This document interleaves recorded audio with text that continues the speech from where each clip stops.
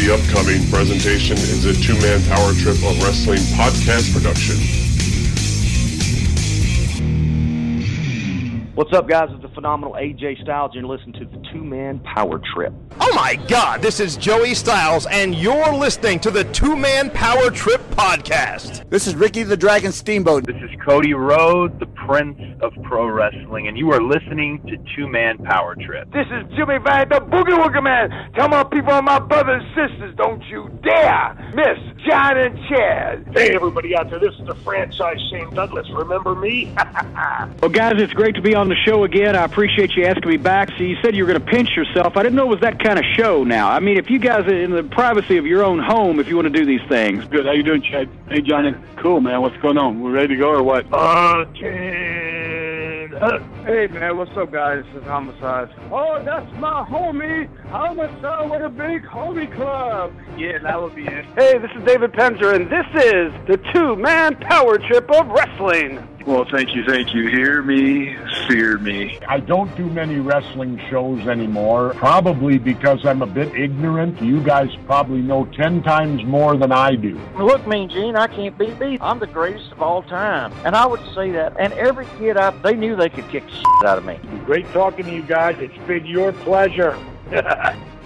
They've worked in and around the wrestling business. They've studied thousands of hours of wrestling, and now they bring to you the greatest legends, Hall of Famers, creative minds, and both current and future stars of pro wrestling. They are Primetime Pod and Chad, the Two-Man Power Trip of Wrestling.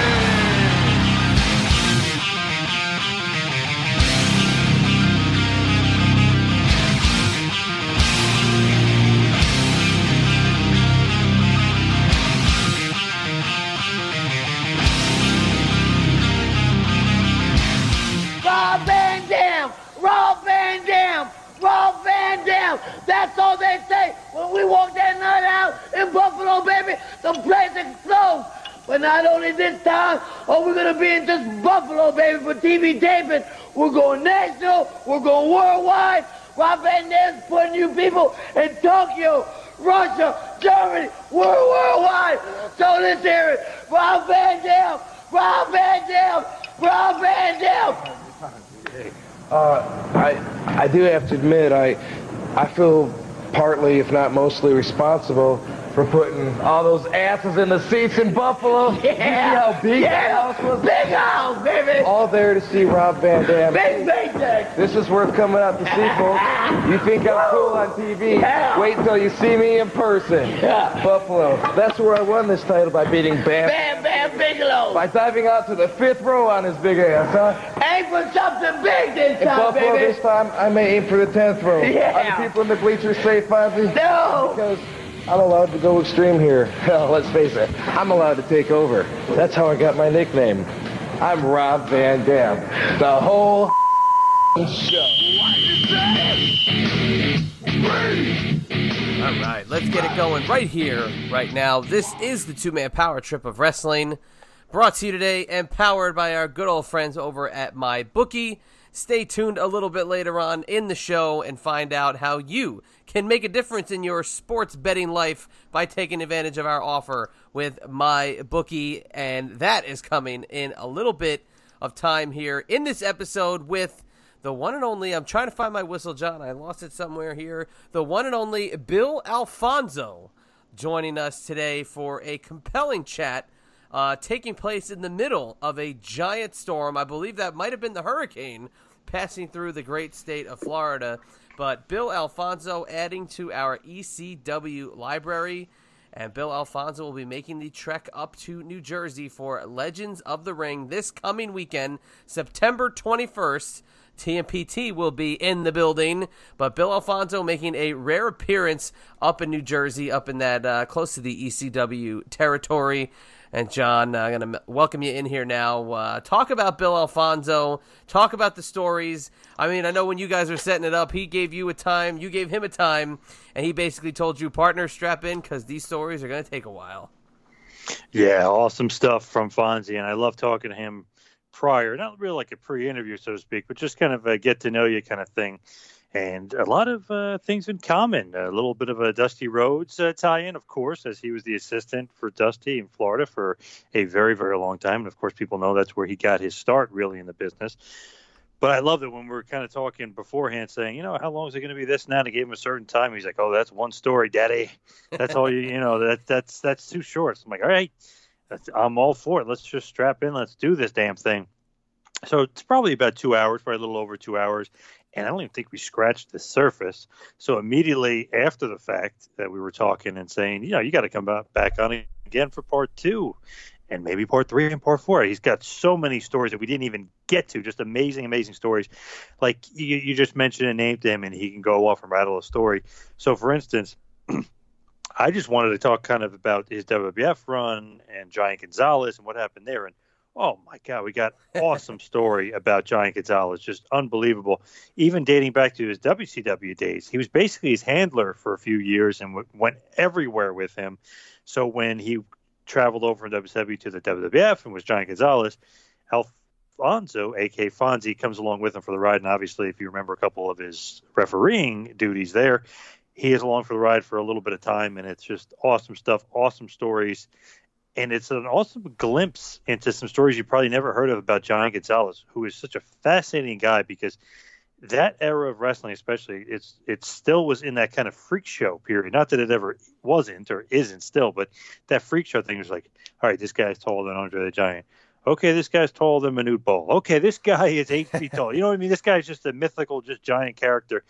Awesome story with Fonzie about that. And, of course, his days in the good old ECW as well.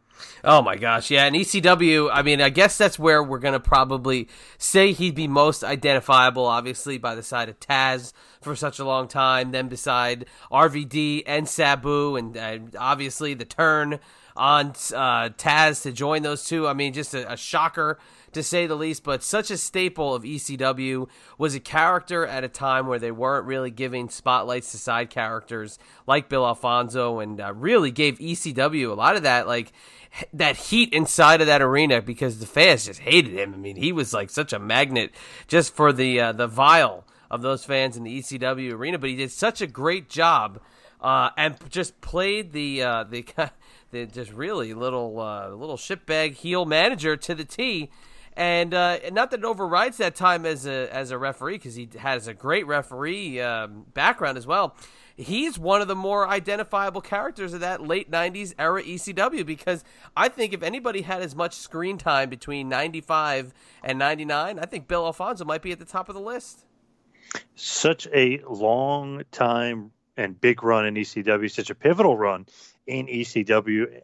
Basically, when you're the manager of champions, you're managing RVD and Sabu, two of the biggest stars. And even before that, Taz, the turn, on Taz, the swerve, and then obviously managing Sabu. I mean, it's a huge, huge moment in ECW, and it's when they were really growing, they really becoming something huge. And obviously Sabu and RVD were two of the biggest stars in ECW at that time. So he's going to play a monster role in their careers, and in that point, a lot of promos being cut, a lot of things being said, Daddy. So awesome stuff. And then, of course, I mean, you can't forget matches against Todd Gordon and Beulah McGillicuddy. And when you think about it, you're like, oh, you kind of laugh it off, like, oh, those are joke matches. The crowd absolutely just ate it up, and they loved it. They hated Fonzie so much, they wanted to see anybody kick his ass, whether it be Todd Gordon or Beulah McGillicuddy. And if you look at the history of ECW, you see all these crazy matches, all this great crowd reaction. That match against Beulah is one of the most just crazy matches, bloody matches. And we got an awesome story about Fonzie, about how bloody it was and how messed up he was from it. But Paul Heyman, which is crazy to say, but Paul Heyman said it was one of his favorite, if not top 5 favorite, ECW matches of all time. Yeah, the blood loss is insane. Absolutely crazy, that the violence in that match with Beulah. But hey, that's unforgettable, and he'll always have that in terms of the ECW lore. So let's kind of get to the wrap up here. We're going to get into this interview. It's a long one, but it's worth the time investment because of the stories that I don't think have been heard in many places. Because again, just like a lot of the guests that we have on this show, don't really hear them in many other locations in the podcast world, which it looks like we're kind of building this ECW time capsule here, especially over the last week, because if you've seen in the iTunes feed, in the podcast feed, as well as on social media, we've added one show to the mix. We've added ECW, Queen of Extreme, Francine, getting her own podcast on the two-man power trip of wrestling's podcasting empire. So a lot of ECW talk going on there. We had the Sandman on the debut episode of that show. Obviously, John sitting down here with Bill Alfonso. And if you head on over to the Russo brand, you get the perspective every single week of the franchise, Shane Douglas. So, John, I mean, I think we're kind of indoctrinated into this world of ECW pretty well at this point. I think Barbed Wire and a Singapore Cane not too far in our future.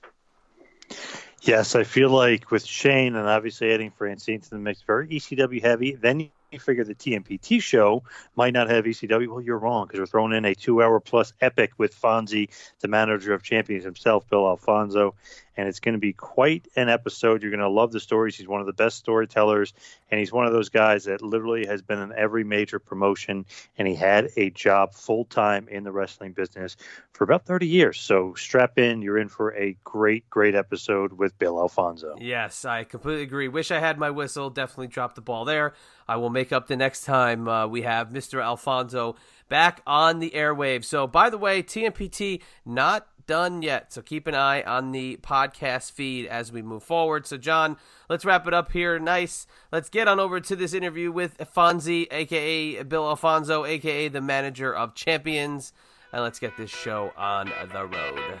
Now for some TMPT business. Like us on Facebook. Follow us on Twitter at 2Man Power Trip and at Wrestling Pal. Please subscribe to us on YouTube. Also, subscribe to us on iTunes. Please leave us a review. We'd love to hear your feedback. Also, while on iTunes, check out the feed for prior legendary episodes featuring the living legend Bruno Sammartino, the late great American Dream Dusty Rhodes, the Enforcer Arn Anderson, Rey Mysterio Jr., Glenn Kane Jacobs, the phenomenal AJ Styles, lead WWE attorney Jerry McDivitt, and so many others. Also, while you're on the internet, check out ProWrestlingTees.com. Yes, that is ProWrestlingTees.com. They are your superstore for all your wrestling t-shirt needs. Check out our page, check out Tito Santana, Coco Beware, Kevin Thorne, Magnum TA, and so many others. And for all you Android users, please hit us up on Google Play or Player FM. And all you iOS users, please check us out on TuneIn Radio, Podomatic, Spotify, and now iHeartRadio.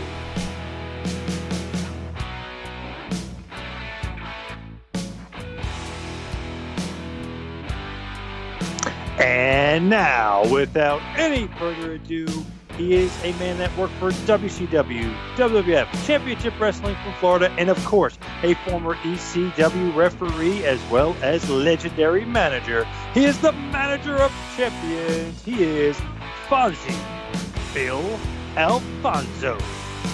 Please enjoy.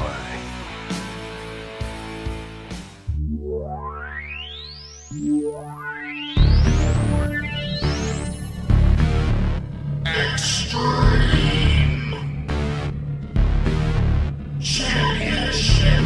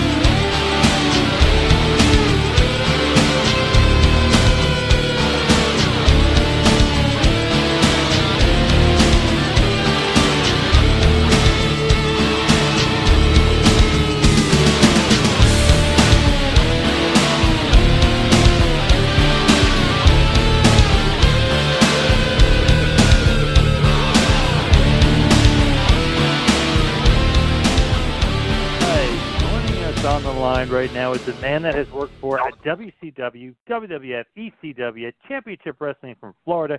He is a former ECW legendary manager and referee. Of course, talking about the manager of champions, Fonzie himself, Bill Alfonso. Bill, welcome to the two-man power trip of wrestling. Oh, thanks, Daddy. What a nice intro.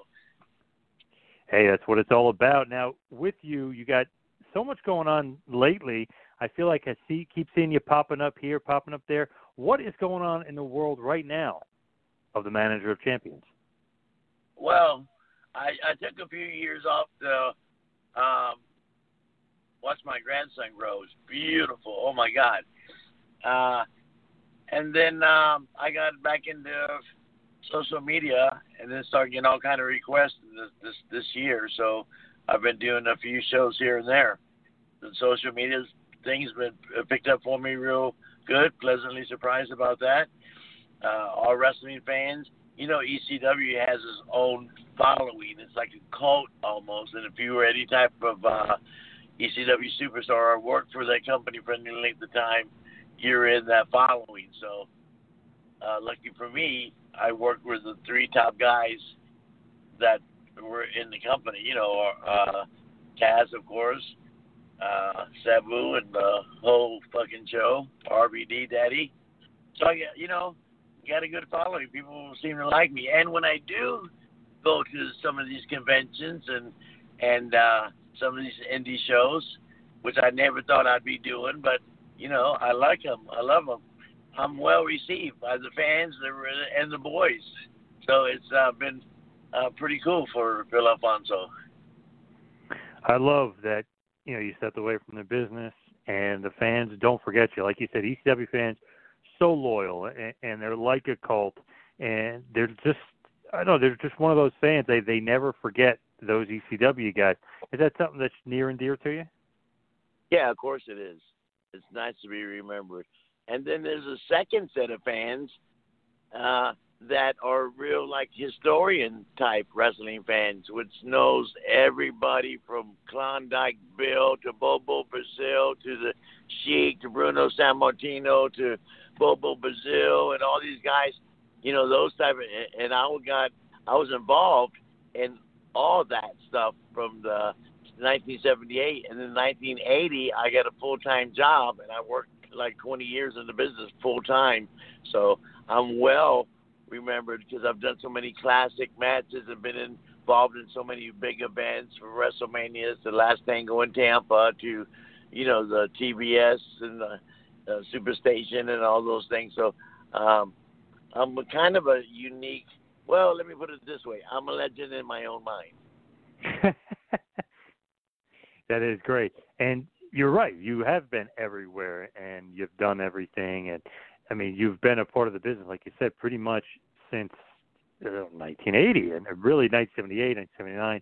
But full-time job, that first full-time job in Championship Wrestling from Florida, you work for Dusty? Yes. Dusty was a booker. Eddie Graham and a few other people owned Florida Championship Wrestling. It was based out of Tampa. That's where I was born and raised at. And I was so at the right place at the right time and got picked up, man. It was like a miracle. And I love the business. Oh, my God. I've done nothing else my entire life than wrestling, the king of sports, as they called it back in the day. Sports entertainment now. And done nothing else, really. What was it like first meeting Big Dust and then becoming, his assistant basically and working for him? What was that moment like? Well, it was thrilling for me because I went out. I was born and raised in Tampa, and by chance, my father was a friend of the sports editor for the big newspaper here, Tampa Times, and he used to write the results of Florida Championship Wrestling on Tuesday nights. Monday night was West Palm, Tampa was Tuesday, Wednesday was Miami, Thursday was Jacksonville, Friday was a spot show, could have been anywhere, Bayfront Center, could have been St. Augustine at a college, and Saturday was another big spot show, and then Sunday would be Orlando, and it would repeat itself week after week after week, month after month, 365 days a year. We rarely had days off because any holidays were major draws for us, like Thanksgiving Day. What the fuck do you do? Oh, go out and go to a sellout crowd at the Bayfront Center and watch Dusty and Ron Bass have a cage match. Christmas night, same thing. So, where was I? So my dad was friends with a sports editor, and Tampa was a hotbed, and I didn't know it. I didn't know anything about wrestling. But my dad came home, he had lunch with a sports editor, and he gave him 2 comp tickets because the wrestling office comps the writer tickets. And he said, "Hey, Billy, I got a couple of tickets to wrestling for you from my buddy." I said, "Wrestling? What is that, Dad?" I was about 10, 11 years old. And I said, "Well, not interested, but, thanks." So they sat on the fireplace all weekend, Friday, Saturday, Sunday, Monday. I started thinking about it. I said, there's 2 tickets. They're like $2 tickets. It was like $2 or $3 to get into admission back then. I said, let me call my bestie, my buddy, who I go fishing with all the time, who I love, and still good friends with him to this day. Let me go to him and see if he wants to go check this wrestling thing out. I don't know I didn't have a clue. Never watched it on TV. Gordon Solie was here. They had a TV show. It was great. So that Tuesday, I go to the matches. About 12 years old, I guess, 13 maybe max. And there was Bobby Shane, the Great Malenko, Eddie Graham, Bobo Brazil, Hiro Matsuda. Those particular guys were there that night, and some more. So, man, I fell in love with the business that night. First time got me hooked. I loved it. Oh, my God. I used to beg my dad, please see Frank Klein so I can get the comp tickets. Please, please. And he always would. He always give me the comp tickets. And I grew up watching it, man. It was phenomenal. And, I was 16, 17. I was trying to get in it. I wanted to be a wrestler, but I was small. I'm still small. I was, 140 pounds back then. Or I was 19, 20 years old. I was only 155 pounds. Not skinny, just small. So I started meeting some of the wrestlers and being friends with them and, hang out where they hang out or with the gym, or on Tuesday nights they would go to this bar called the Imperial Room, and I wasn't old enough to get in the bar, but somehow I was meeting the guys. And, sooner or later I started doing things for them. Hey, go give me this, or go give me some sandwiches, go give me a bag of weed, or whatever the fuck it was. And so the story is that my friend, who I mentioned, who went with me to all these shows, grew up big. I mean, he always looked like a wrestler, and he got into wrestling. So, and I was a sidekick, basically, me and my buddies. So Rocky Johnson and King Curtis told David Sierra, the Cuban Assassin, and me, he said, hey, we're trying to get booked somewhere. I'm as a referee, and I hadn't trained to be a referee. I just knew I could do it. I've been a fan for 10 years, watching this, or, 7 years watching this every night. I knew everything, I thought. So they send us out to Rocky Johnson, the Rock's dad, and King Curtis send us out to Gary Hart, who was the booker for Fritz Von Erich in Dallas. He said, Dave, I got you booked 100% there. You're going to go out there and work for 6 months, and then they'll book you somewhere else later. And I want Fonzie to go with you, and you tell him that, tell the booker, Gary Hart, that say, hey, this is my little brother. He's going to be with me, and he's a referee. If we can ever use him, he's going to be with me. And Gary Hart said, okay, well, we get our own referees here, Bronco Lubitsch, the other one, Danny, another big name, great referee. So, but if we can ever use them, we would. So the 6 months I was out there, I worked like 6 or 8 times because the referee was sick or something happened, or but I worked with Joe Blanchard in San Antonio. I worked for Paul Bosch once or twice in Houston. I worked for Fritz Von Erich once or twice in Dallas. I worked for Terry and Dory in Amarillo once or twice. So I had met and have been around these people the 6 months that I was there, John. I mean, I was in the dressing room every night, getting cokes, whatever, boom, helping, whatever, but not making no money and just there, but paying my dues. And so I said, Dave, I said, look, I can't be here no more. I got to go home back to Florida, maybe start a new life, do something, because I can't just be riding around Texas for the rest of my life with you. But he was taking care of me. He said, okay, Fonzie, good, that's okay, I'm going to miss you. So all the wrestlers got wind that I was leaving. And Paul Jones, who just recently passed away, Paul Jones from Florida. Yep. Hell of a talent. He said, hey, Fonz, I heard you going back home. I said, yeah, Paul Jones, you guys been so good to me, but thank you. I said, I got to go do something. I can't just ride around with you guys and help now and then. We work 6 times in the 6 months. He said, I understand. He said, well, do this. He said, look, Jerry Briscoe's one of my best friends in my life. It's real. He said, he's the assistant booker to Dusty in Florida. You going to Tampa, right? I said, yeah, that's where I was born and raised. That's my home. Going back to my parents' house on Lake Juanita in Odessa. And he said, well, once you get settled, why don't you go to the office, tell Jerry Briscoe that I sent you in to let them know that you just moved back from Texas and worked for Joe Blanchard, the Funks, the Von Erichs, whoever I work with, but don't tell them, I said, okay. So I came home about 2 weeks later. That was ringing in my ear. So, oh, my God, do I have the nerve to call the wrestling, go to the wrestling office and see Jerry Briscoe and Dusty Rhodes? My God, this is a big thing, So I finally get the nerve and I go.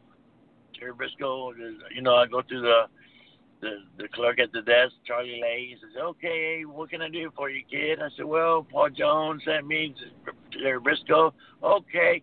Hey, Jerry. He goes upstairs. Hey, Jerry, there's a kid down here, Paul Jones, send him. He talked like that. So I go upstairs, and there's Jerry Briscoe sitting in fucking Dusty's chair. Big office, beautiful, all the wrestling pictures. I said, man, this is legendary for me. I'm fucking freaking out. He says, hey, what can I do for you? And I give him a story. I worked here and there to Texas, the 5 places that I worked, Paul Bosch and Von Erich and Blanchard and so-and-so. So he says, wow, Bill, Alfonso, Fonzie, you sure do got the credibility. You work for all the big companies, all big names. He says, I tell you what I do. He says, we got our own full-time referees, but maybe this summer we're going to maybe run 2 shows on weekends, and if we can use you, we'll call you. I said, great, thank you. So leave your number with Charlie Lay, who was a former wrestler, retired. Leave your number with Charlie Lay downstairs. And if we can use it, we'll call you. I said, Jerry, thank you so much. I didn't meet Dusty. He wasn't there. This was on a Monday. And Monday was West Palm, and then Tampa was Tuesday. So this was on a Monday. He's telling me all this, leave my number. So I left, shook everybody's hand, was thrilled to at least, get a verbal confirmation, leave my number and all that. I was thrilled, but I knew nothing would ever happen. They got their full-time referees. Getting into business is very hard. There's only 100 jobs and 1,000 wrestlers, referees. You know what I'm saying, brother? Mm-hmm. Yep. Very hard to get in. So I wasn't disappointed. So I went home, and the next morning was Tuesday, and my phone rings, and it's Charlie Lay. He says, hey, kid, this is Charlie Lay from the wrestling office. So he talks. I said, yes, sir. He said, Jerry Briscoe wants to know if he can come down tonight and referee for us at the Armory, the biggest stage of them all, really, for me, I said, yes, sir. He said, okay, be there at 7 o'clock. Boom. Now I'm nervous. So my ring attire was I've only worked 6 or 8 times professionally and got paid for it. Once for the Von Erichs, once here, once there. So I didn't have exactly the most beautiful gear and stuff. My shirt was a little bit big. It was like a large, and I wore medium. My shoes were I had the wrestling boots were size 12, and I wear 10.5. My pants, were so. So I go. I'm so excited. I can't believe it. I go to the Army. They said be there at 7. I get there like at 6:45. The boys don't get there till usually 7. But Dusty was real punctual. I'll tell you about that later. Very punctual. So he was in the Army when I walked in the dressing room. It was him. It was just Dusty, me, and Dusty. You asked me what it was like to meet Dusty. So I walk in the dressing room, and I don't think anybody's in there, but Dusty's going over his books. He's the booker, He's going to call the night.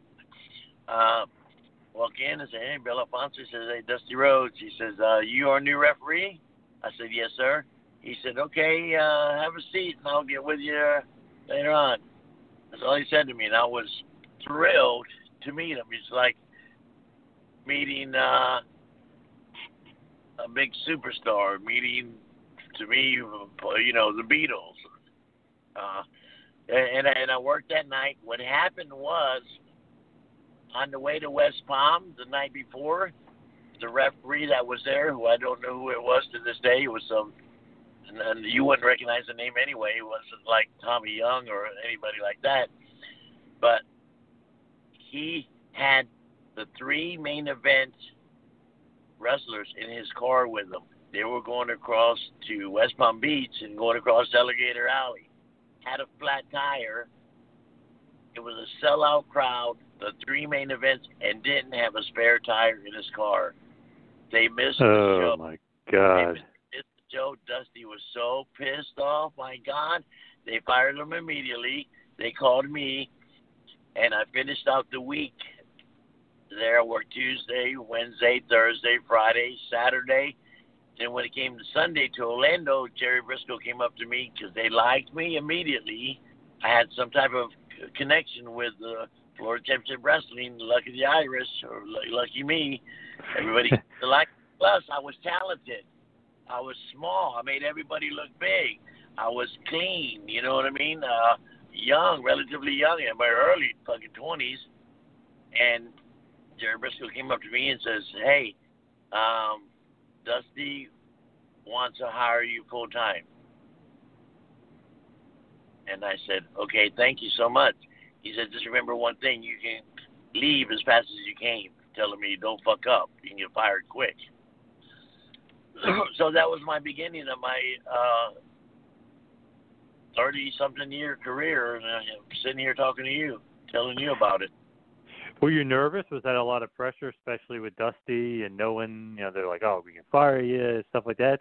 Nervousness, pressure? No. If there was, I didn't notice it. I was probably so nervous that I didn't even notice it, but it made me perform in a good way. It made me sharp as a tack. I didn't speak till I was spoken to. I was very respectful. I was Johnny on the spot. I was no fuck up. I was early. I would look good. I refereed my ass off. I stayed to the last thing. I volunteered. I did whatever it could be. So I was an asset, and I didn't even know. I loved the business so much, it just flowed out of me. The goodness, made me good. And I was around all these talented guys, John. How could I not? I mean, super. Every one of them. I can name all the names. Say, oh yeah, I know. Oh, Mike Graham. Oh yeah, Steve Kern. Oh yeah, Bob Roop, Olympic. Oh yeah, King Curtis. Sailor R. Thomas, Bobo Brazil, all these names, you know them all. So how could I not? Jack and Jerry Briscoe, the Funks, all these world champions. It was crazy. So I had to adapt or else I'd be noticeable. And that's what I didn't want to be, was noticeable. I wanted to blend in just like them guys. They were so fucking professional, so good, and so cool that, you know what I mean, we'd be talking about the weather or something. We wouldn't be talking wrestling. The wrestling, we know. You go every day and do the same thing. You're a fucking expert at it. That's what I wanted to be, and I adapted real quick. But, yeah, nervous. I'll tell you when I get nervous, John. Hey, let me ask you a question. Are we on the number 1 one of the best podcasts in the country, wrestling podcasts in the country? Are we? Am I talking to the podcast that gets good reviews and had so many multiple superstars on? Is this the right podcast I'm on, Daddy? Oh yeah, you're damn right. You're damn right about that. Dusty Rhodes' last ever interview was with us. So that's really, when you told me that the other day, touched home with me. So I'm glad to be here, and I'm fortunate to be here. So hopefully I perform and people like my stories. Generally, John, when I tell some of the stories that are just legitimate, like how I've been talking for the last 10 minutes or whatever, people seem, now the real wrestling fans, if somebody's scanning through and they're not a wrestling fan, they don't give a fuck what I say. Who the fuck is Bill Alfonso? But if I got a target audience, like a group of wrestling people listening to it, or going to a fan fest and it's all wrestling crowds, like if I go to a Comic-Con and there's Spider-Man and Jack the Ripper and all these big characters and a few wrestlers, I get passed by like I'm Poison Ivy. But if I go to a fan fest and it's a direct market, it's all wrestling people, then I'm fucking yes, I'm very Gucci, you know what I mean? So I still get nervous when I do this. I still get nervous right as it's the fifth match is on, and I know I'm the sixth match, going to manage somebody or referee a world title match or referee Fujinami and Ric Flair in front of 65,000 Japanese people at the Tokyo Dome, sold out, standing room only. That's where Muhammad Ali fought the Japanese guy. That's where Buster Douglas beat Mike Tyson. And this 65. So I would get still to this day, after being in the business for, over decades, I still get those butterflies before I go out the curtain. If it's Madison Square Gardens, of course. But even these little indie shows, like I'm doing some stuff in Ohio with a spectacular, small, but big company, AIW. Oh my God, they're just like a little ECW show, and they're doing fantastic. They draw well. They got really strong workers. So when I go out to the ring with Matthew Justice, who is their intense heavyweight champion, they put me with him. They let me manage him. It makes no sense to manage anybody else. I go right to the top, and I get warm receptions, and people love it. The promoter likes me. All the boys love me. I do fantastic work out there. I'm still, I'm not 21 no more, but I still do some pretty good stuff. And plus, I got a good mind. All the guys always ask me for some advice. Hey, Fonzie, watch my match. What do you think?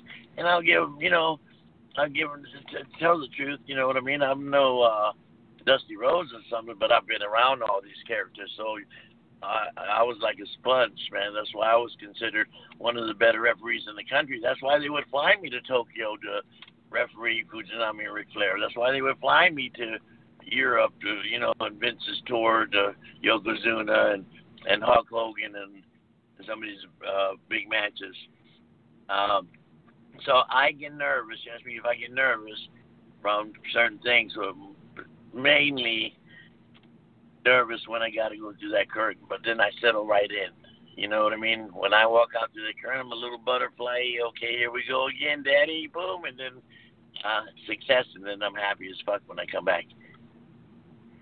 I love it, and we're talking about Championship Wrestling for Florida, but you did mention the Tokyo Dome and Flair and Fujinami, and basically would be Super Brawl. Basically, WCW would have their own Super Brawl with Fujinami or Flair, but it's the rematch in the Tokyo Dome and that huge match that was going on there. And you said that they flew you out there and they pick you. How does that happen? Because that's a huge time, and that's basically when WCW and New Japan are kind of forming this huge relationship. Right. Well, fortunately for me, right place at the right time, and you better be a talented person when they call you. Or they won't call you anyway if you're not talented. They wouldn't call somebody. There'd be no nepotism here just because I was Vince McMahon's son, which Shane's fantastic. He goes above and beyond when he performs, but there would be no nepotism on the part of somebody getting a job refereeing that important match. You had to be talented. So how that happened was I had to work for Dusty. That was 1991. Mm-hmm. Yep. In Tokyo. So I already had been working for Dusty for, 10 years. And I was a legendary referee already in my own mind. People say, "Oh, you're one of the top 3 referees in the country, Fonzie. Anybody come through, Ric Flair? Oh, I love you to referee my matches, Fonzie. You're good, like Tommy Young and David Manning in Dallas." And I was considered one of the top referees, so I would get was a little bit in demand, not in demand but they would use me a lot. So Hiro Matsuda, which was part owner of Florida Championship Wrestling, was the Japanese office man in the States. So he would book all the American wrestlers for the Japanese office. And then this big thing came up. It was the first joint show, WCW, and I was Dusty's boy. And Matsuda loved me. At first, he didn't like me. He didn't know who the fuck I was. He was there from 1980 till he died just recently, the last 10 years or so. I was friends with him. But when I first came in, he didn't give me no respect. You know how the Japanese guys, they're real make the young boys pay. You ever been to a dojo in Japan, a wrestling dojo? It's pretty hardcore. The young guys. You know who Onita is? Oh, yeah.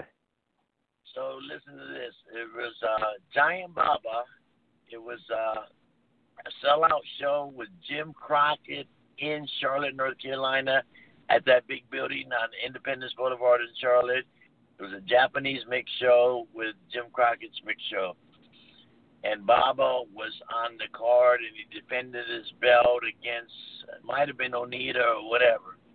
Anyway, Onita was a young boy. This was in the fucking early 80s.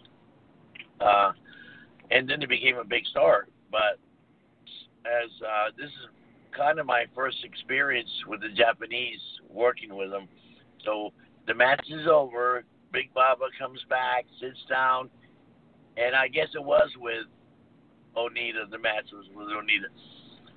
Because Onita got down on his knees and started unlacing his boots and taking his boots off, and he was sitting on his knees unlacing his boots, crying like it was an honor. You know what I mean? I don't know why, if he was crying because he got the belt, or if he was crying because he was unlacing Baba's shoes. But I've never seen anything like that in the United States. I've never seen, me have it undo Dusty's boots or something, and he followed him in and washed his back and carried his bag. It's a real humbling experience to watch all that. And that's how they do it in Japan. They still do it to this day, the young boys. So Matsuda had said, "Hey, Fonzie, we got this big match, it's a WCW, and the Japanese office joint show. I want you to referee the match. You can do it." Boom, boom, boom. And sure enough, I go. I said, "Damn, what can I do not to stand out and be noticed so much? They all know who I am, but I want to look as good as I possibly can. I want to look like a superstar in a superstar environment." So the best thing I could do was buy nice, beautiful new Nikes, black, buy nice designer black pants, buy nice, beautiful designer shirt, beautiful designer bow tie, and I have a flag, a Japanese flag, an American flag sewn on my shirt. So it's like, USA versus Japan. And I didn't put it on, and I sat next to Dusty in the dressing room, and the Japanese, all the big Japanese office guys. When I put that shirt on, they all come up to me, "Ooh, we like," you know what I mean? Yep. It was nothing, but it was something, a little effort. And the match was successful. I took my bump and did the thing. We did the title switch. We did the back and forth. We did the follow-up match. I did my little promo. Did all that. Very successful. They paid nice money. They flew me back and forth, business class. They paid for all my food. It was just wonderful. Just a wonderful experience. And then maybe it was being in the right place at the right time. But, yeah, that matters. But being in the right place at the right time, if you don't have the talent to back it up, you're not going to get picked. Oh, yeah. That's the most important thing. You got to be able to back it up. I just love that awesome picture you had sent me the other day. You're in the middle of Flair and Fujinami, and fans obviously know Ric Flair is, but if you don't know Fujinami, just look him up. One of the greatest Japanese wrestlers of all time, great world champion, just an unbelievable talent. What was it like being in the middle of not only those two, but the middle of the Tokyo Dome at that point? Huge, 60,000 people there. I mean, huge show. Once that bell rings, once I get over it, like I said, when I'm at the curtain and they hit the bell for the referee to come out or whatever, I go out, I get the little butterflies. And once that goes away pretty quick, I mean, it's all business. I don't care if it's 600 people or 800 people at the ECW arena or 65,000 people at the Tokyo Dome. It's kind of the same thing. I want to do 100%, get my thing done. And the people, they didn't respond like the American people. I did notice that right away. They were clapping. It was more of a, now they've escalated and turned into a little more Americanized fans, but it wasn't, they were clapping. When they did a big high spot or Flair took a big backdrop, people would clap and shit, but, or say, ooh, that was the famous saying, but it was pretty damn cool. And it was kind of a screw job match because the referee takes a bump. Me, Bill Alfonso, takes a bump. The match continues. I'm out on the floor. They go toe-to-toe. Fujinami throws Ric Flair over the top rope, the old fucking top rope finish, and I see it. So Flair crawls back in the ring. Here comes a Japanese referee running down the fucking runway. I'm still selling. I'm coming around. I got knocked out a little bit. I'm shaking it off. The referee slides in. Fujinami gives him a big boom. The referee counts 1, 2, 3. Oh my God, the belt switches, the hands up. The fucking Japanese 65,000 is fucking going great. People are fucking very impressed. The photographers are going crazy. It's a big, exciting moment in Japan. Really, they take it really big serious. I mean, it's on national fucking front page news the next day. And I'm pantomiming. Now, I don't stop the match and reverse it right then. We want to make everybody happy, and we're going to do it later. But I'm pantomiming, and the cameras pan over to me, and I'm going, no, with my arms. And I'm pointing to the top rope, but I'm not telling the guy with the microphone, hey, announce this is a disqualification. The belt don't change hands. Never said that. We just went back to the dressing room. We played the tapes, and we talked about it. And it was eventually reversed and all that, but that was spectacular night. It was pretty cool to be involved in something like that and having them guys having the faith in me to pull that off. But if I didn't, after 10 years of working with Dusty and the Funks and the Eddie Grahams, I'd be an idiot. So yes, I mean, fantastic. And then that led to WCW contract, which led to a WWF contract, which led to a verbal 5-year plan with ECW contract. So I've been lucky in one means, but I have worked very hard. Yeah, you've literally been everywhere. Like you said, you basically were under some sort of major promotion, whether it be Florida, WCW, WWF, ECW, for 20 years, basically. A long time to be a part of one of the world's major wrestling promotions. And I definitely want to talk ECW, obviously, but WWF, Vince McMahon, that era, how'd you get in WWF at this point? You were just done with WCW, contracts up, and you move along? Like, how does that work? Well, there's a pretty cool story. You want to hear it? Hell yeah. All right, Daddy. So I'm in WCW. I'm working for Dusty. He's my boy. I'm his left-hand man. I can't do no wrong because I'm early. I do my thing. I referee. I don't get no trouble. I'm not a drug addict yet. I'm just kidding.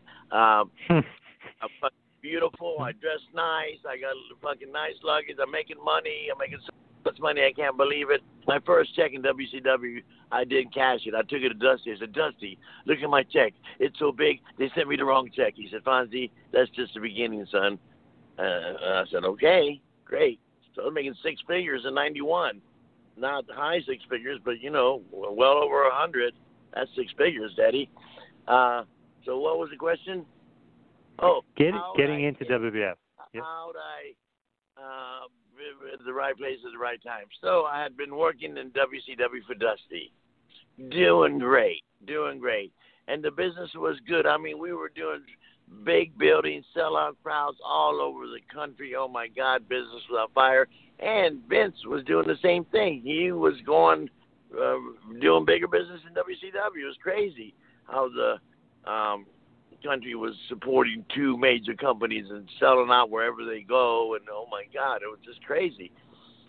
But the wrestling was peaking or something because, man, it was hot. So they brought in a guy, WCW, because, you know, Turner owned WCW, owned the Hawks, he owned this, he owned that, he owned everything. So, meantime, some guy from the Hawks was in Europe. You know, Ted Turner owns the Hawks, the Braves, CNN, Peachtree, he owns Atlanta, he owns everything. So one of the Hawks guys spotted Giant Gonzalez playing European basketball in Europe, and he invited him to come over to the United States and try out for the Atlanta Hawks, and he accepted. And he came over, and they trained him, and they spent hundreds of thousands of dollars on this giant, 8-foot giant. But remember, he had been playing basketball for a few years already in Europe, so his knees, plus he's a giant, plus he's 8 foot, plus he's 450 pounds, is a real bona fide certified fucking giant.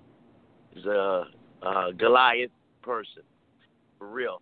So they brought him over to play for the Hawks. So they trained him for a year, got him a nutritionist, dropped his weight, put him in the Peachtree at the Omni Hotel for a year. And after a year, they said, look, Giant, and paid him real well to train, to try to get his body in good enough shape to play for the NBA. So, unfortunately, after a year, somebody said to the Giant, well, Giant, you know, we can't use you in the NBA because we need you more than 18 minutes per game. You can only play 6 minutes at 100%, then you go down to 70%, then you go down to 40, then you're the shits. Because you can't, you know, your body can't take it. But Ted Turner does own WCW. It's a wrestling promotion. He said, what the fuck's the WCW? What's wrestling? You know, this kid's from Argentina.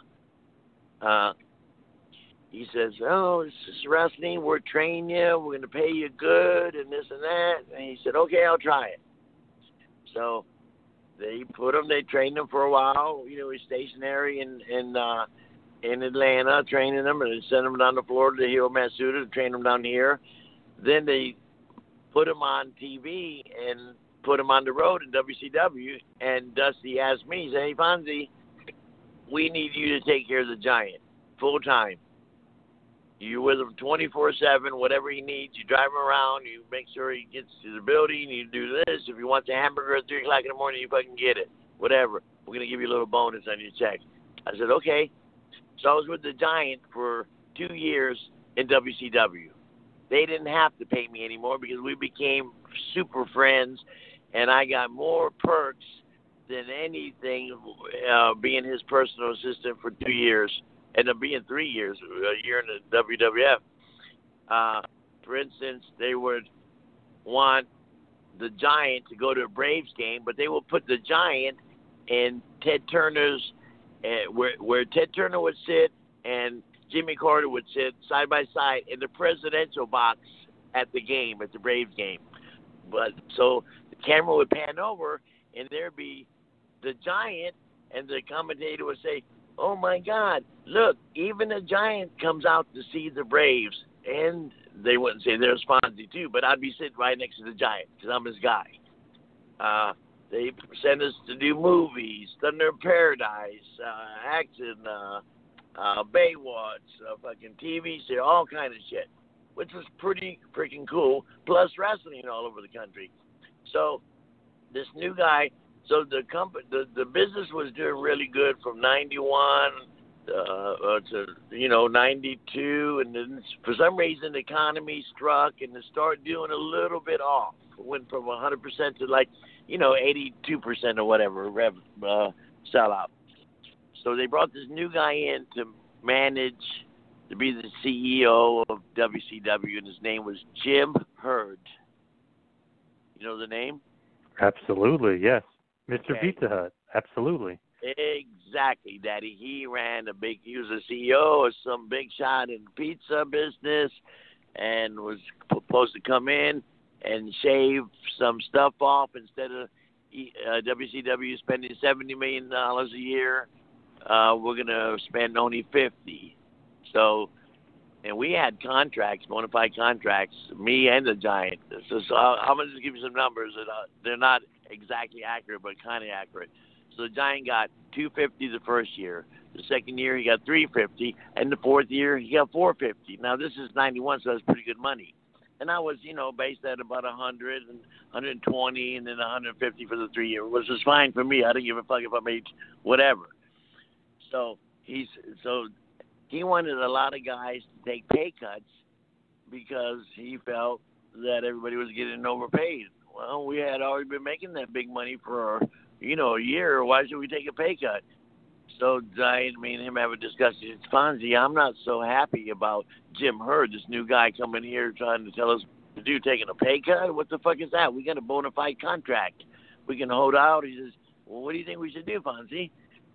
I said, well, here's our options, Daddy. We can work. They would love you in Japan because we had already been over there once or twice. They loved him because he was so big. Even though the Giant Gonzalez couldn't work that well, he was so big he didn't have to work. He wasn't an Andre worker. He was just a Giant Gonzalez worker type. He didn't get the business, didn't understand the psychology 100%, but he was good looking. He looked like no other guy on the planet, so people wanted to see him anyway. So I said, we can go to Japan, or you can go to Japan and work, 10 weeks a year and make pretty good freaking money. Or you can go back and play European basketball. They'll take you back. Even though the NBA won't take you back, I won't hire you. You can still go play European ball. They like you over there.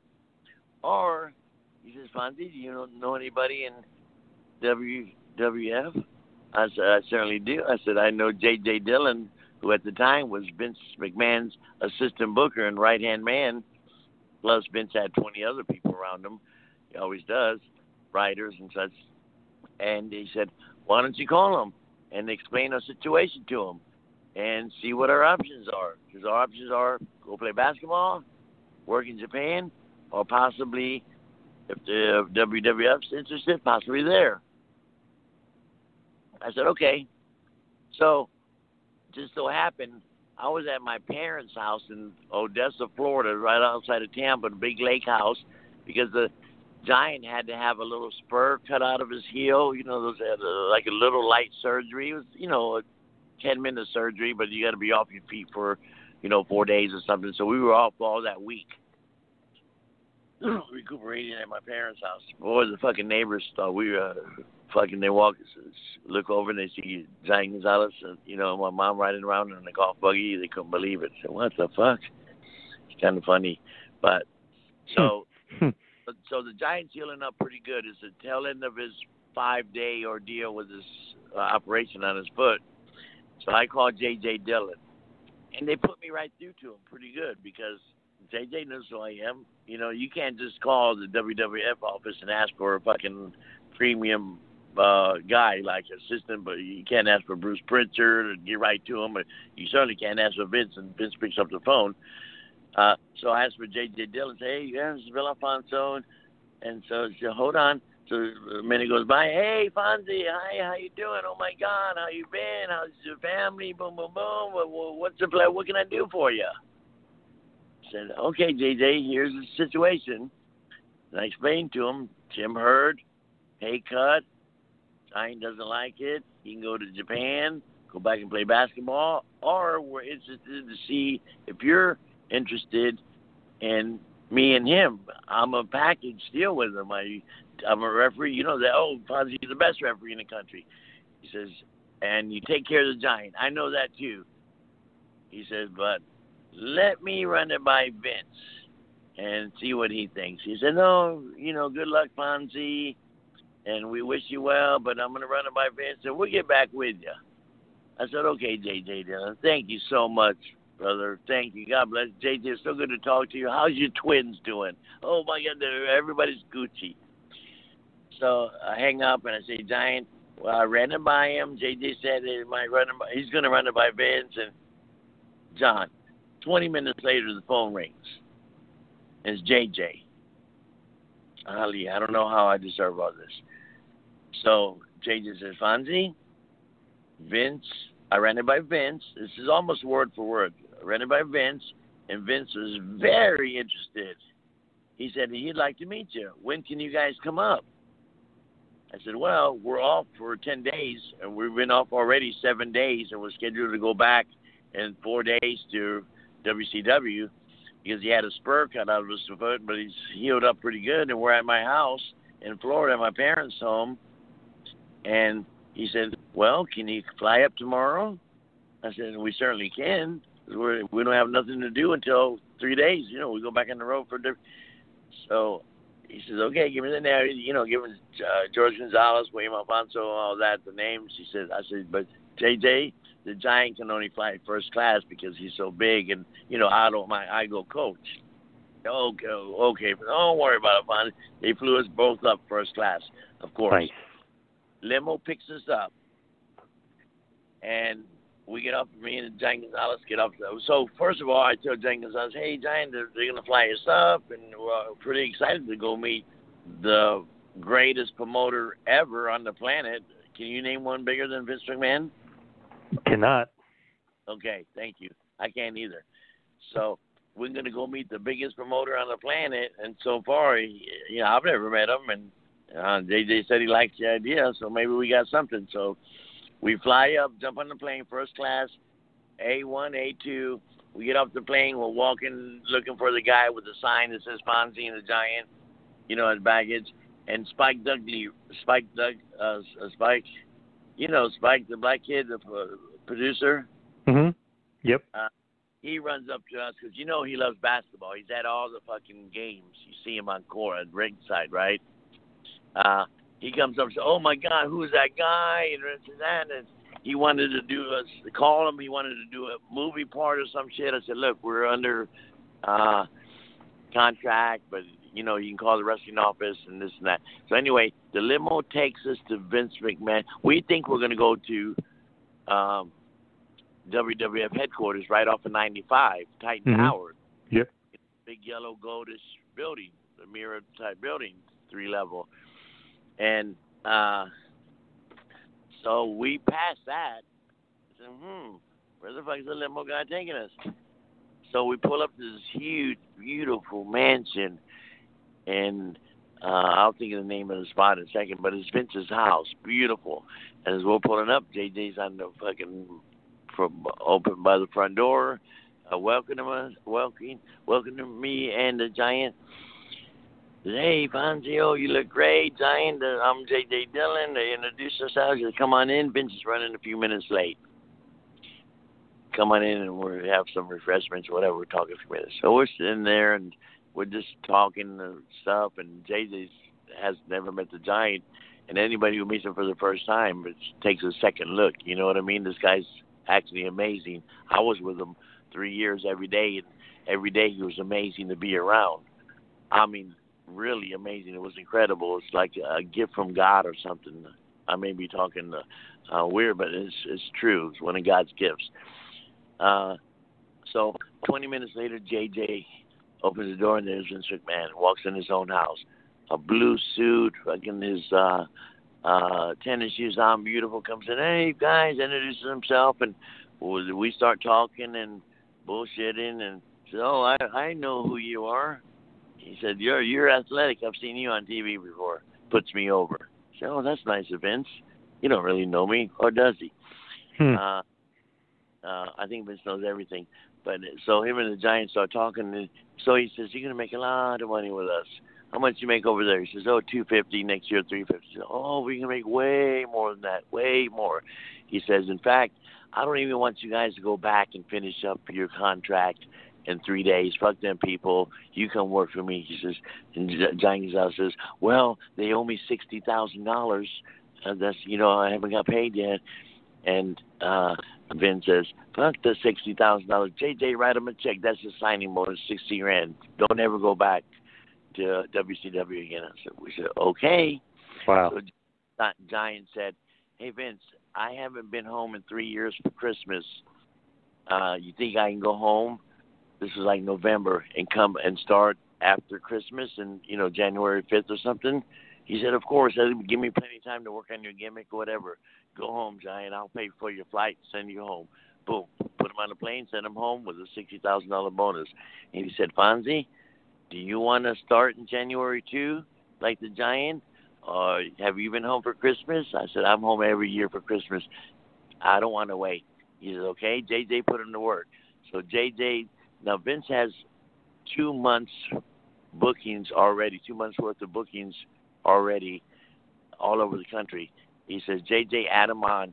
So JJ gets a piece of paper and booking scene starts adding me on to existing shows. This is here and there, here and there, here and there. And I look out and it says, JJ, what's MSG? He said, Fonzie, because I've never been to Madison Square Gardens because I work for WCW in the South. You know what I mean? Every major building but that one. And he started laughing. That's Madison Square Gardens. Fonzie said, oh, great. So I worked for a couple of months before the Giant came in January. So that's exactly how we got to WWF. And they loved us. I love it because with him, legitimately at least 7'7", or wherever he is, 8 foot tall. I mean, he was huge, just a ginormous guy. And then little Fonzie's with him. I love that. You guys are the package deal. That's unbelievable. Yeah, it was real good. And he didn't like a lot of people. Him and I rode together by ourselves 90% of the time. We didn't, the Sting needed to ride because something happened or something that was okay, or, even anybody doesn't have to be Sting, but he liked to be, just me and him. So, and Turner gave me a Cadillac for 3 years, every day, a brand new Cadillac from Avis. Gave me his credit card and said, you rent a Cadillac for the Giant every day. I said, okay, thank you. Now, did he like the wrestling business, or did he just do it because he was getting paid well? I think both. He liked it because we were in the limelight. Well, he would be noticeable if he was a janitor. People would just look at him no matter what he did. So he was already used to people looking at him, but then it came a different kind of fame. If you didn't know who he was, if you didn't know he was a wrestler, who the fuck is that? But he did like the business, and he liked the attention. He liked the benefits. He liked the money. And, of course, he liked the girls. And the girls loved the Giant because he was not really like a Andre Giant. Maybe he would have been later on. But remember how Andre, later in life, his forehead, he had they get the Giant's disease and the bones. Mm-hmm. Yeah, yep. Gigantism. Forehead. Yep. Yeah. So Giant Gonzalez hadn't really gotten to that stage yet, so he was really proportioned well. His hands everything fit to his body. He was just big, and he was a Spanish kid, good looking, long black hair, relatively young. He was young, and had a good rap, and you know what I mean. And he liked America, and the women fucking loved him. So being in the business too, not his main reason, but I would say top 10. Money, fame, women. That's not a bad thing. No, and obviously, you started before him in the WWF, but his initial feud when he starts in January, immediately they put him in a feud with The Undertaker. Yeah, and it worked out okay, and everybody knew that Giant Gonzalez wasn't the best worker, so they had to work around it. And but God bless the Giant, his health was slowly deteriorating, and we didn't even know it yet. You know what I mean? He was becoming a diabetic, and it was hard for him to be on the road, and he couldn't bump, and it was getting hard for him to travel. And shortly after WrestleMania, or a bit after that, you know what I mean, he had to he started getting real sick and different problems and stuff. So he had to quit the business and go home. But he made a lot of money. He wasn't a big spender, and he saved a lot of money. And that money was triple or quadrupled in Argentina. You know what I mean? $100,000 was like $1 million there. So he went home happily, and he really enjoyed the WrestleManias and stuff. And he had a good run, and he's a legendary figure to a certain extent. Not like Andre, but legendary as one of the biggest people on the planet, professional athletes, for sure. Hey, let's pause 1 second to tell you a little bit more about today's sponsor, MyBookie.ag. Is there anything better than the NFL season? At the end of a hard week, it's great to sit down and take some time off and watch some football. Now, what you should be doing is the smart thing. And if you're going to bet this football season, bet with MyBookie. If you're the kind of guy that likes to bet a little and win a lot, try a parlay. If all your picks come through, you'll multiply your winnings. And no matter how you bet this NFL season, it is going to be the best time of the year to take advantage of this offer. Join now and MyBookie will double your first deposit if you enter the promo code TMPOWER. Game-winning touchdowns on 2-minute drives, running backs racing down the sidelines with no one to stop them. There is nothing like the NFL, and there's no better way to make the games even more exciting than to bet on. So don't forget, when your betting is just as important as who you're betting on, MyBookie.ag is the best in the business. It's where we play and where you should too. Again, use the promo code TMPOWER to activate the offer. Again, the promo code is TMPOWER, and activate that code today, and you play, you win, you get paid with MyBookie.ag. And if you think about him in the WWF, he had basically an 8-month feud with Undertaker. I mean, it's pretty good. Royal Rumble, WrestleMania, which you refereed, and then SummerSlam was basically the end for him. Pretty damn cool. Very cool. And it was very cool for me, too. I was blessed to be with him, and I miss him to this day. We became such good friends. Such good friends. Was that your only WrestleMania? WrestleMania 9? Or did you do other WrestleManias? No, I did that one.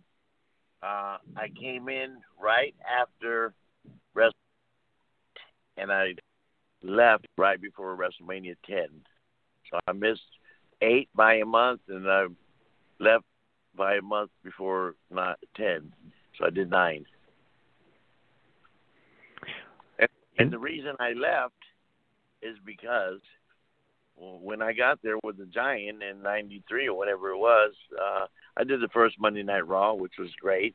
Who knew it was going to be one of the most watched shows on cable in the history of television or whatever, you know the name.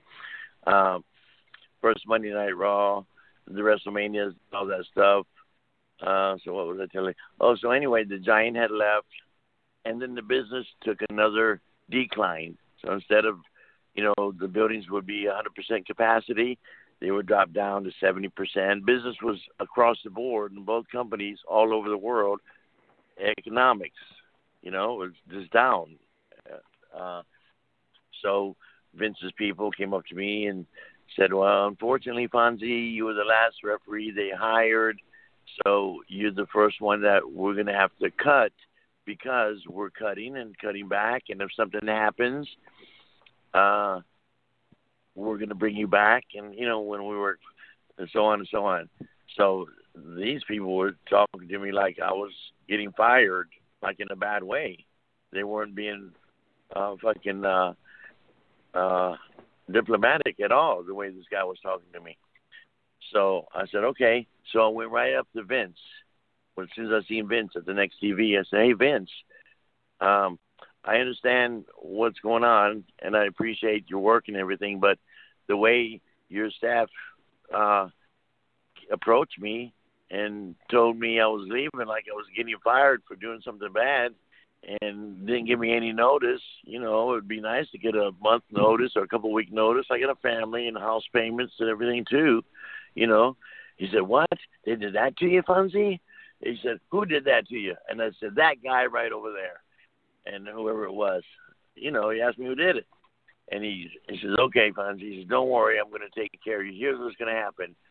We're going to have to let you go because we're letting go 20% of the water coolers. We're not getting premium gas. We're getting regular gas. We're going to let it go for some wrestlers, one referee, and whatever. He says, but when business picks back up, I'm going to bring you in. And when we do shows in Florida, you're going to work all those shows. So there's something. Plus, I'm going to give you a severance package, a big check. I said, how big? He said, a big one. So he did. He gave me a huge check, so big I couldn't hardly carry it. Swear to God. Blew me away.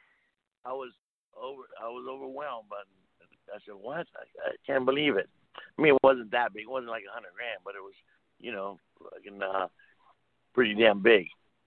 So when he gave me the check and I went home after I finished up in 2 weeks, you know, I was very thankful. I said, man, and now this is actually, John, the first time in the history since 1980 that I've had no job, not looking for, didn't want to look for it, had a house paid for almost, had brand new nice things, had money in the bank, and time on my hands. I said, oh my God, let me enjoy a couple of months off, 6 months off, a year off. I've been on the road 20 years. So I was enjoying my life. I was on my tractor, cutting grass, picking oranges. Oh, my God, having a nice time, and the phone rings. It's Paul Heyman. Paul Heyman? Hey, Paul, how you doing? Now, the interesting thing about me and Paul, we've been friends since the early 80s because he came down to Florida Championship Wrestling with a guy named Tombstone. He was out of Baltimore. A nice-looking wrestler, had a beautiful body, pretty good worker, and Paul Heyman came down with him to try to get a job, and he said, hey, this is my buddy. He's going to be traveling with me while I'm here the 6 months, but if you can ever use him, you know, he does whatever, ring announce, take pictures, get cold, whatever. And we became good friends. I knew him for 6 months, and so Tombstone was leaving, just like my story with Paul Jones, and you know how I worked a few times in Texas how I got started. Mm-hmm. Yep. It was the same thing with Paul Heyman. So the wrestler Tombstone got his notice, and he was going to go to like Mid-Atlantic or something. So Paul Heyman was leaving with him, and I was assistant booker to Bob Roop. Bob Roop was a booker at that time. This was in the mid '80s, and Paul Heyman came up to me and said, "Hey, Fonzie, do you think I can go to the ring with Tombstone and be his manager? You know, he's leaving in 2 weeks." I said, yeah, I know he's leaving in 2 weeks, but he said, you think I can go to and be his manager the last 2 weeks? I says, well, you got a pair of Levi's on with hose in them, you got a pair of Converse on, and you got a T-shirt. You can't go in the ring like that, brother. I says, you think you can get a suit or something like that? I didn't know his parents were wealthy, and his parents lived in some of the most expensive real estate on the planet, you know what I mean, right outside of New York City. And he said, oh, yeah, I can get a suit. So, you with me? Yeah, oh, yeah. Okay. My phone just went blank for a second. So, he comes with a suit, and he goes to the ring, and he says he's got his little gimmick, and he brings a freaking phone with him. It's not a cell phone because cell phones really didn't exist back then. If they did, there was those big, like a big bread box with a cord and a big battery and all that. So he brought like a house phone, like a cordless phone, to the ring with him, and we were like talking on the phone. And said, "Looked pretty good. He had a suit on, and you know, and it worked the last 2 weeks every night with Razor Ramon, Scott Hall. So it was Scott Hall versus Tombstone, and Tombstone was doing a job for Scott Hall because he was leaving.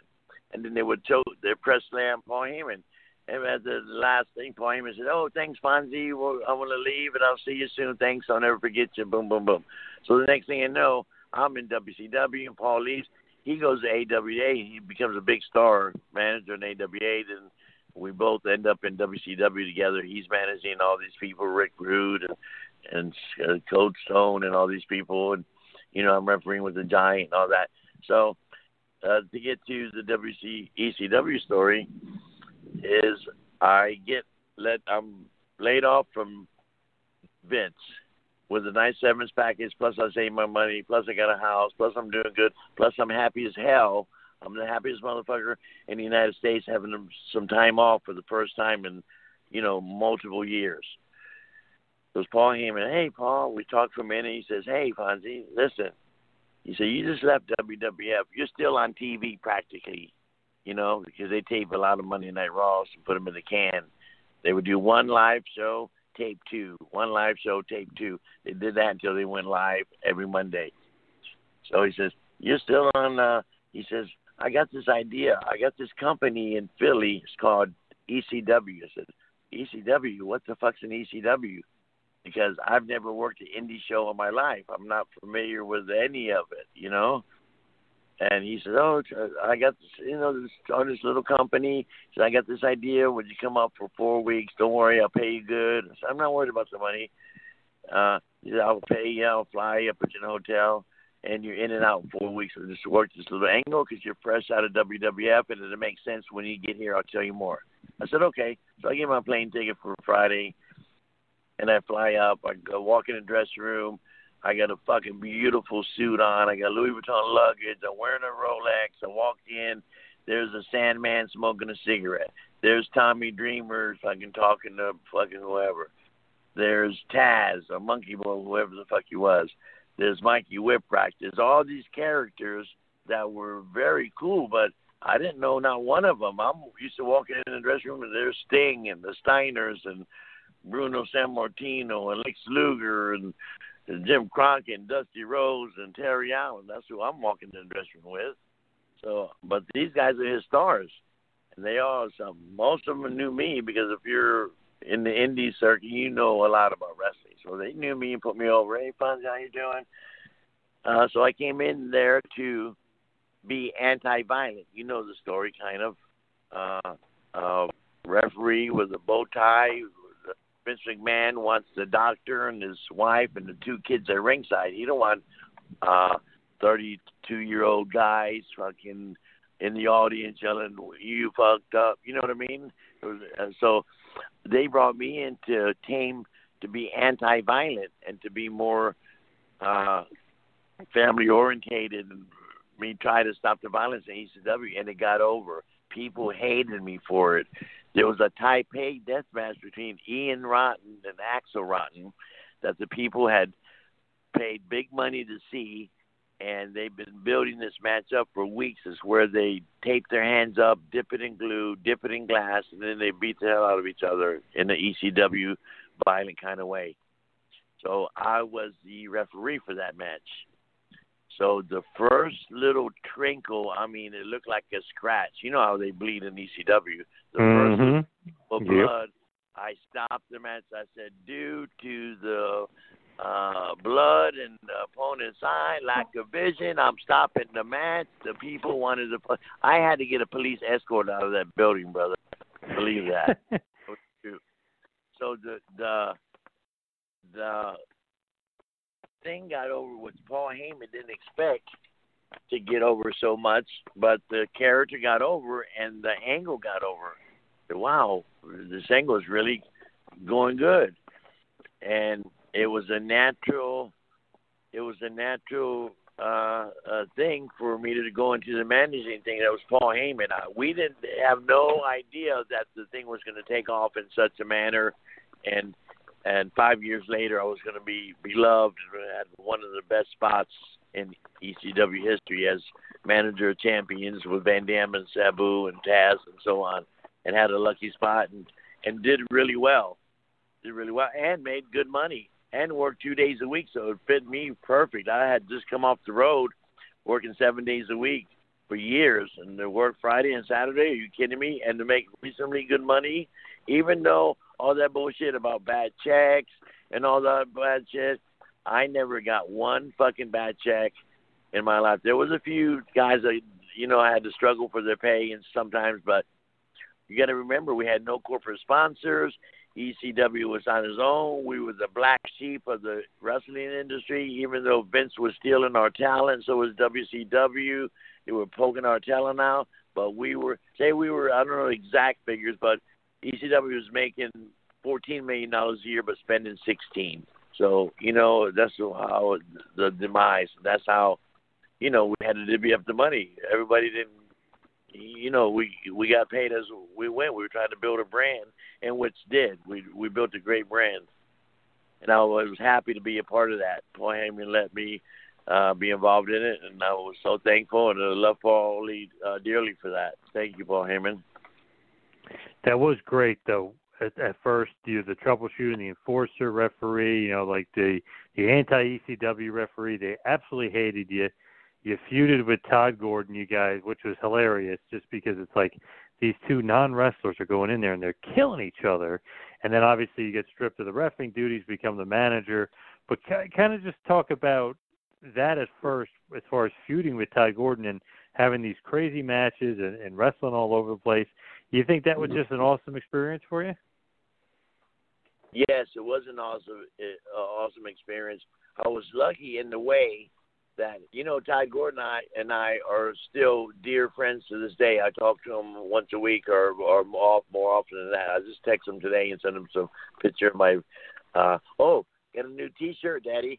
If anybody's interested, go to Bill Fonzie Alfonso on my social media, baby. My Facebook, Instagram, Twitter. You can follow. You can go see the shirt. Check it out. It is a badass shirt, and it is RVD approved, Daddy. You're gonna love the shirt. So anyway, Todd, I sent a picture of Todd's and of the shirt just to get his approval, and he said pop. He just texted me back and said pop. So I popped him. Got a big pop out of it. And so he liked it. So Todd Gordon and I are really good friends to this day, and I was so lucky. And it probably had to do with my professionalism and my background that they accepted me. But then I was actually pretty cool to be around too, So all that being blended and all the stars aligned, I got along so good with everybody. And Todd Gordon, he did beat my ass because he's not a wrestler. He is a businessman, So once he get in the ring with me, he didn't know how to throw a working punch that good or give me a backdrop properly or do a clothesline. He used to beat my ass, and I used to rip him all the time. He said, Todd Gordon, you beat me up so bad I can't fucking open my jaw to eat for fucking 3 days. And he'd laugh at that. We had a good run. Everything I did, I was so lucky. It worked out, and it kept my job. You got to love ECW doing things so differently. Like you said, having a businessman and an ex-referee, becoming a manager, having these crazy matches, but the crowd was into it. I mean, they loved your matches. They were going crazy for you guys. Thank God that they accepted it, because if they didn't, I wouldn't have stayed there 5 years. If they didn't like what Paul Heyman was producing and putting out, the wrestlers would not have lasted. If Sandman wasn't the Sandman, didn't have that fantastic intro with the beer and the cigarette and the cane and all that stuff, and Tommy Dreamer, everybody had a gimmick, and it was all getting over. What can we do? Hey, can you hear me okay? Because it started to rain, and I'm in my convertible. Top convertible, bouncing off, making noise. So I'm afraid you running some interference. But you can hear me fine? Yep, perfect. Okay, what was I talking about, Daddy? I had a couple concussions, so I forgot. You basically being the crowd was enamored with you in ECW. You said you lasted there 5 years. Yeah. So I was very lucky that the crowd accepted me, and for one reason they accepted me is because of my background, because I was, reputable. I had worked for these major companies, and all those people were smart marks. These people knew about fucking wrestling. Plus, they loved the ECW hardcore. Plus, Paul Heyman turned me hardcore. I didn't know I was hardcore until I got into the ring and was watching all these guys. I mean, I was in sports entertainment with Vince and Ted Turner, and Florida was a little kind of like ECW, but not that way, not that hardcore stuff. But it was crazy, and I adapted to it. I guess if you're good and if you're talented, which I was lucky that you could adapt to any situation, and that's what I did. And it was well respected. Even, for instance, about the same guys at ringside at the ECW arena that would spit on me and call me a motherfucker or something would buy me a cocktail at the bar at the Marriott after the matches. You know what I mean? So they'd get carried away. Blow that whistle up your ass or whatever. You know what I mean? I didn't like the whistle at first, but then I liked it because if you didn't know who I was, oh, you that motherfucker who blows the whistle, okay. But very good. And I had one. Well, this is what Paul Heyman in WWE says. I don't say this. They say it. Paul Heyman says it, and WWE says, because it's been on multiple DVDs that you buy from WWF, like Bloodsports, and there's 4 or 5 different DVDs that Vince puts out. So Paul Heyman's narrating the tapes, you know. They show the barbed wire match between Terry Funk and Sabu, and that was a pretty hardcore match. You know which one I'm talking about? Oh, yes. It's notorious. People are still talking about it. Mm-hmm. Oh, yeah. And, of course, I was there. So they showed that whole great match between Terry and Sabu, and where Sabu gets his bicep almost ripped apart, you know. Born to be wired, yep. Go get me some tape. So I run back to the dressing room. I bring him the tape, and he's taping his cut up that's like 18 inches long or 15 inches long and an inch or 2 wide from the barbed wire. He's taping it up while taking the reverse neck breaker from Terry Funk onto a steel chair. Incredible. So that was a really hardcore match, and we had to cut him out of the barbed wire after the match and the title switch and all that, so on and so on. So that match shows, and then in between matches, there's the commentation from a WWF superstar, and it's Paul Heyman. He says, well, we didn't know how we were going to follow that match, but my God, we swear we're never going to have a match like that again. It was too violent. But you guys remember Fonzie, Phil Alfonso? He had the most 5 intense minutes, not in just in ECW history, but in professional wrestling. Then the tape rose, and there's me and Beulah. But they put it over as a spectacular thing. I think it was good, and the blood helped a lot. People still ask me, and they ask Beulah all the time because I still talk to her a lot about the match. That is Paul Heyman's favorite match, supposedly, from ECW that he always talks about, you and Beulah, and you losing all that blood. Yeah, if he says, give me 5 or 10 of your favorite matches, he might say this match, that match, and I'll be included in that match, in that list, I would think. There was a lot of loss of blood and very memorable because the crowd is nuts for it as well. Yeah, and somehow we pulled it off. We were so lucky. I mean, we were 2 non-wrestlers. I didn't wrestle that much. Mm-hmm. I wrestled a little bit here and there, but Beulah hasn't wrestled at all. She's a fucking penthouse centerfold spread and a movie star in her own right.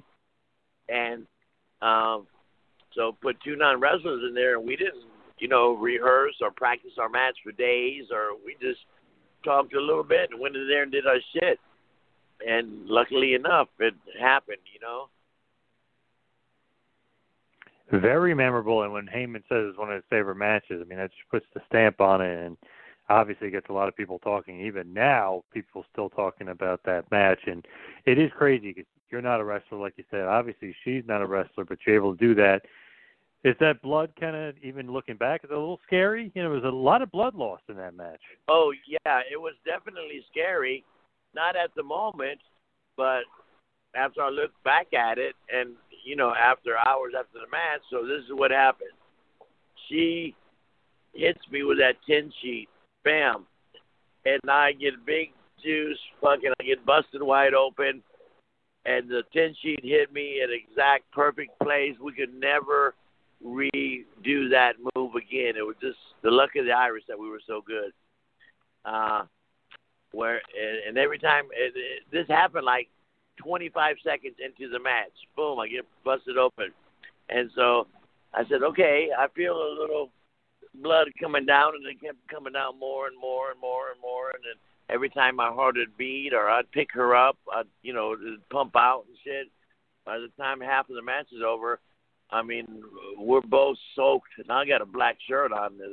I mean, I lost so much blood, and then I'm hanging upside down, taking a steel chair and doing the whatever the fuck we're doing.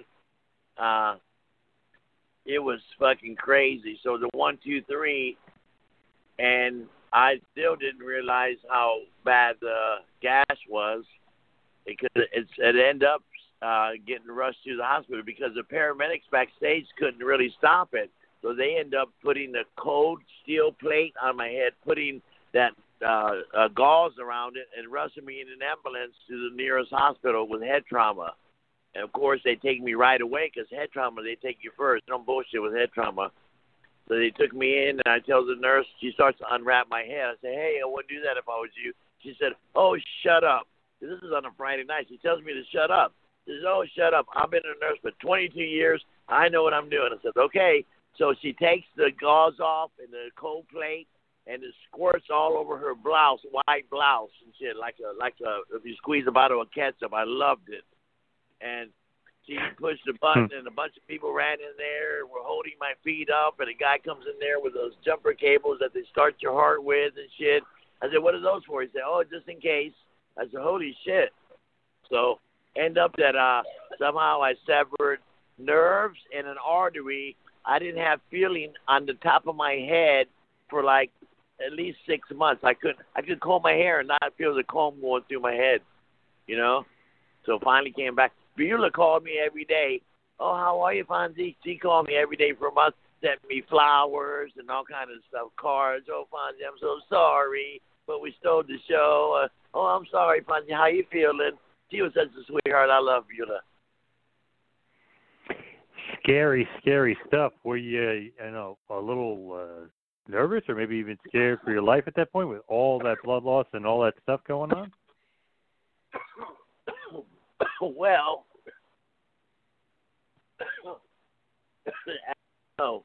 Actually, no. Because I didn't realize I was so hyped up. I was so into the ECW game. I was so into the character. I was so into the hardcore stuff.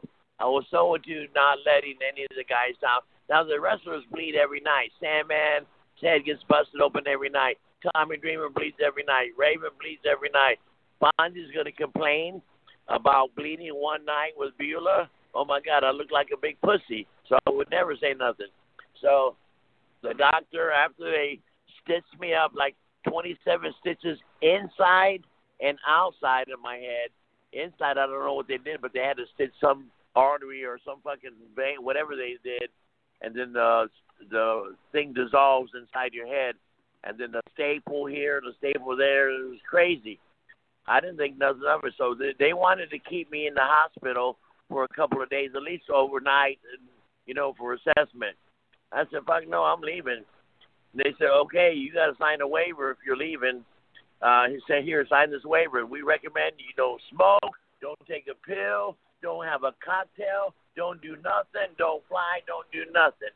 I said, okay, thank you. I walk out of the fucking emergency room. Oh, they wheel me out in a wheelchair. I stand up there, the Sandman. He's got a 44-ounce cocktail for me. He's got a joint going. I take a fucking pill, and we'll go back to the fucking hotel and party. Then I catch the plane home the next day. That's when I felt it. When I got home, I said, oh, my God, because my head was numb, and I was moving kind of slow. But that night, I didn't care. But I did feel it. I said, damn, what did I go through? The guy said, I thought he said, you lost 33% of your blood, I don't know how that happens, and you still survive, but that's what I remember, Yeah, I was scared at the end, but I look back at it and say, damn, that could have been a death thing, because look what happened to Chris Candido. Mm-hmm. He got hurt. He got hurt, and they said, don't get on a plane. And he got on a plane, and I think the fucking thing went up through his heart and killed him. I think. And it's crazy. We do a show with Shane Douglas, and he was saying that he's just shocked of all the craziness that Candido did. Like, that's what got him. Like, that's how he ended up passing away. Like, he lived a crazy life, and that's what got him. Just scary stuff when you think about it. Yes, and I love Candido. Candido was a talented fucking worker. He reminded me of an old school worker because he knew all the mechanics. Plus, he could do all the new shit, all the new ECW stuff. he was good as a worker, great as a worker as anybody in the business, you know, wrestling-wise and all that. A little small, but he made up for it in his work. You know, he wasn't a big, tall guy. Vince liked big guys, but towards the end, Vince didn't take anybody because now look at Rey Mysterio Jr., you know what I mean, small guy, but Vince always had a tendency for the big guys, but, you know, he had to switch over and have multi-sized people who wanted to make it. So as far as you, and we'll rewind just a little bit in ECW just because I wanted to touch on it with Taz. So, you know, you make kind of a big push for yourself, and obviously Heyman gives you the big push with Taz, and Taz is getting the big push. They put you with him. You guys have great chemistry, but I think the best part is when you actually turn on him and you end up being with Sabu. Was that something that was a really cool moment? Because for the fans, that's a huge turning point. That's a huge feud. That's two of the biggest guys ever in ECW. Well, nobody expected it, and either did I. I didn't expect it. What, baby? I didn't expect it. Hold on one second, Daddy. Oh, you need me? Okay. I got a girl leaving. Hey, sweetheart. See you later, Daddy. Bye. Bye, baby. It's raining so hard. I'm in my fucking little car doing an interview, doing this promo, and I'm loving. It's like a promo, and loving it. I got some peace and quiet out here. My house is full of my grandson, beautiful. Monday Night Football's on and everything. I came out here so I can relax, smoke a cigarette, bullshit with you. The hottest podcast in the country, Daddy. I wanted to be laid back. So she came out here to visit me for a minute, and then she wanted to go back in. So there she goes. And nice. Beautiful, too, Daddy. Beautiful. Oh, my God. So the thing with we were talking about Taz? Yeah, Taz and Sabu, yep. Okay. So nobody, I didn't expect it. Paul Heyman didn't expect it. Taz didn't expect it. Is when Taz turned, remember, and I would put me as his manager, and Taz felt like ECW fucked him, all his friends. Fonzie was the only one that called him. And we just clicked and had a great run. Absolutely, yeah. Thanks, baby. Oh, she brought me an umbrella. But that's to get out. It is storming, brother. So, anyway, so nobody expected it. I didn't expect to have that big, long run with Taz. And then Paul would play it by ear on how he ran the show. You know, he had a format, and I'm sure he had things he wanted to do in a month from now and so on and so on. There's long programs that go on a year. But if it was time to go, it was time to go. So, man, with the first night, Barely Legal, the big pay-per-view, I remember like it was yesterday. We were all sitting in the dressing room, and Paul Heyman standing on the steps with Todd Gordon standing right next to him. And, he'd always give a speech. Usually a lot of promoters, including Vince and stuff, gives you a pep talk before the show, and he said, hey, welcome to the dance, or you guys made it, and this and that. I was like, wow, great. And then I got the finish. I didn't really know 100% that I was switching with Taz and against Taz and going with Van Dam and Sabu. I didn't know that until that night. And I didn't realize what a monumental thing that was for that company. And I was a part of that. It was pretty cool until later. Because you know what I mean? It's just another night, a big night. Everybody else so overwhelmed by our first pay-per-view. I've been on hundreds of them, with the different companies. But the first one, this was ECW's goal, is to try to make it, So it was pretty damn cool. And people didn't really say, what? Okay. And then I, started all over with Van Dam and Sabu. And God bless me, it was the right place at the right time. And it worked with Sabu.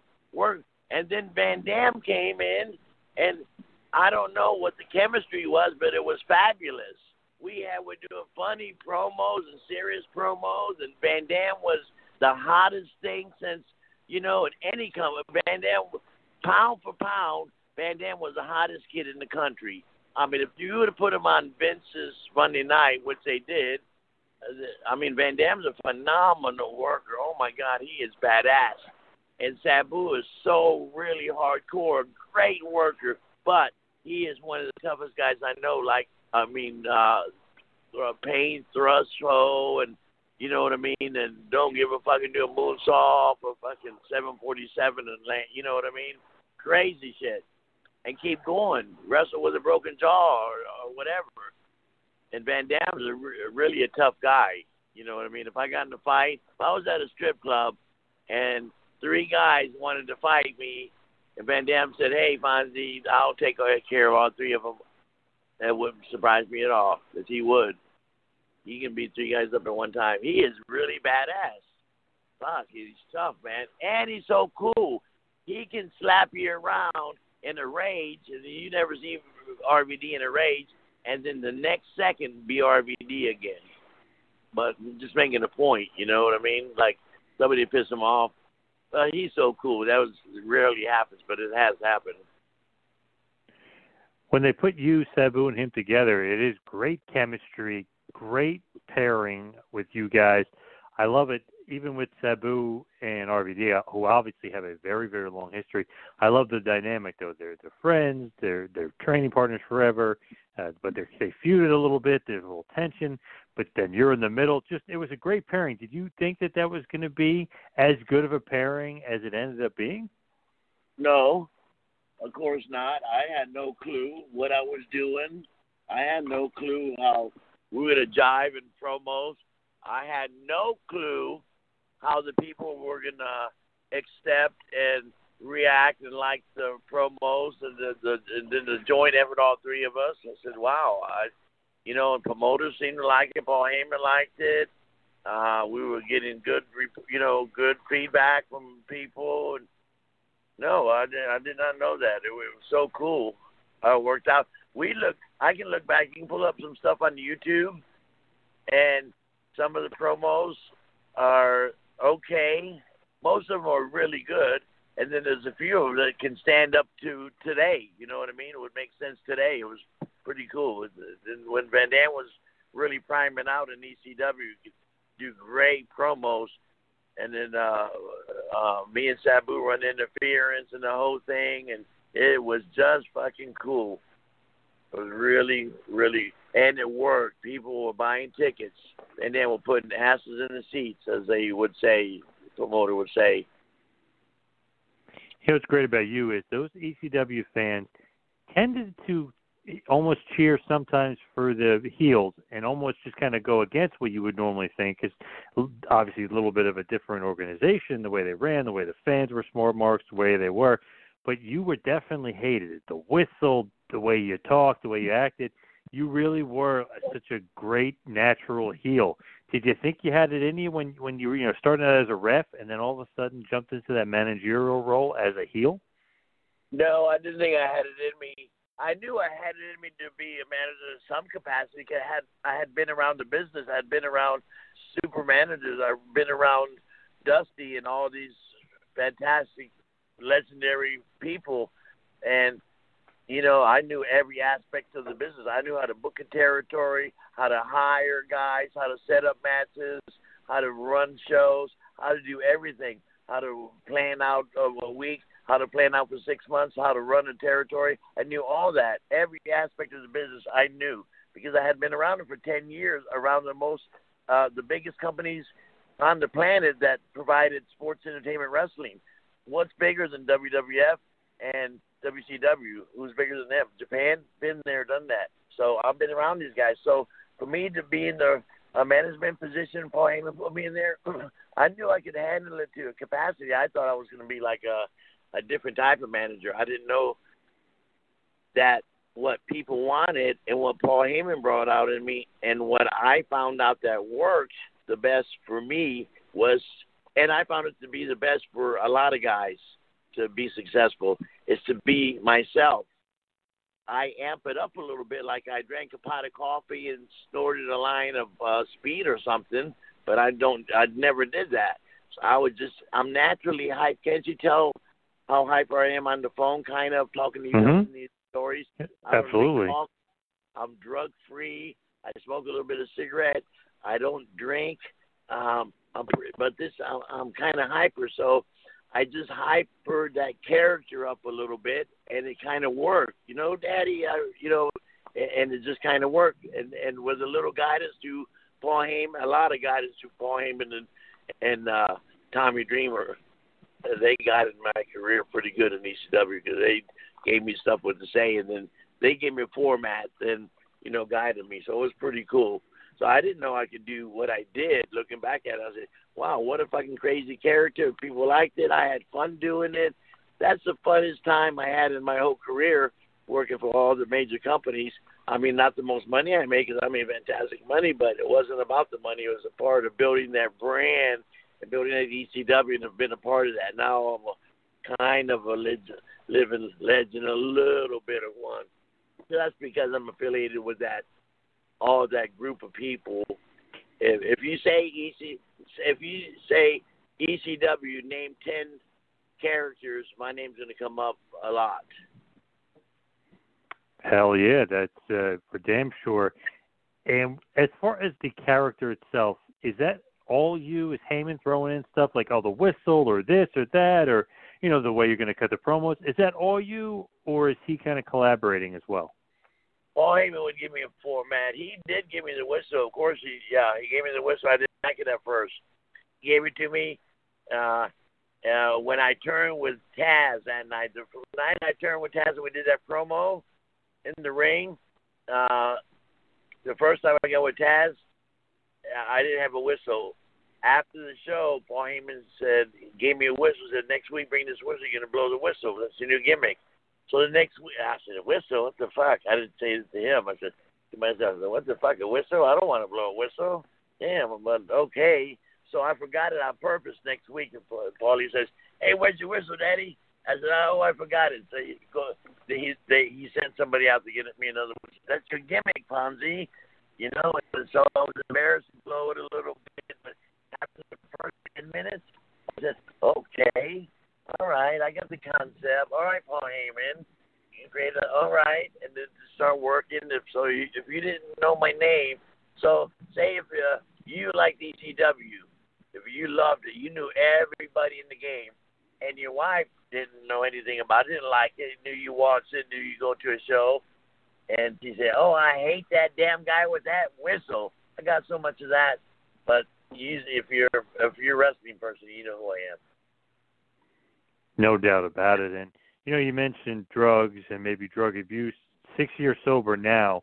What was it like back then in ECW? Was that a rampant problem? Was a lot of drug use being abused? No, I think it was a rampant problem in every sport. So it wasn't so governed back then because, it started getting governed more than later on. But it was in football, baseball, wrestling, high school sports. It was in every fucking sport there was. So it was no more than any other sport.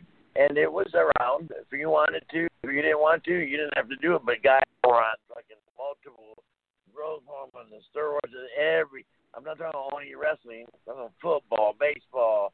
Hey, that's a proven fact. Every sport. And wrestling, too. Wrestling wasn't shy about doing drugs. You know what I mean? A lot of guys get hurt. You take some medication to fix it. You take the therapy and you keep going.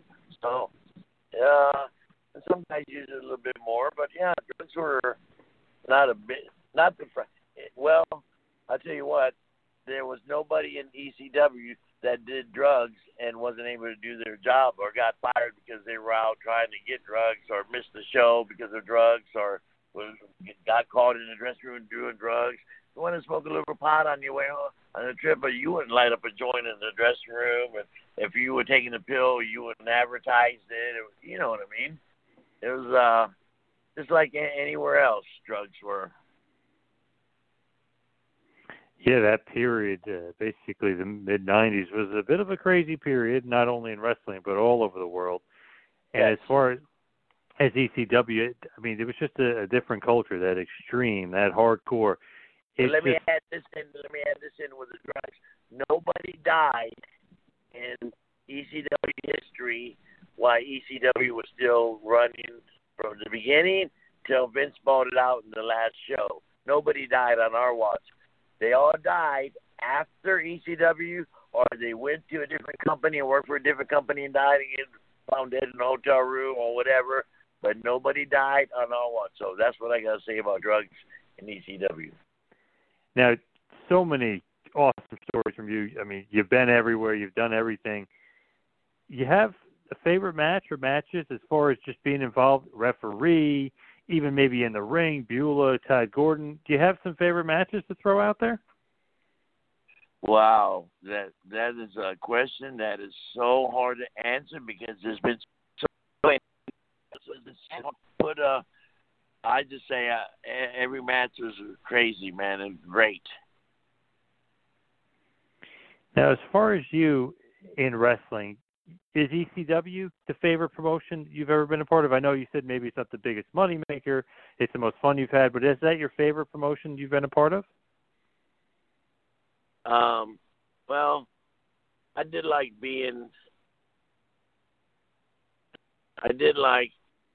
working in 60 Deputy's office. I did like working for Barely Legal in ECW. You know what I mean, Daddy? There was, wow, this is pretty fucking cool. And pretty important, and I can look back on all those dates, and I'm kind of a unique character. Like a lot of wrestlers, well, I've got a long time. Hey, Johnny. Yep.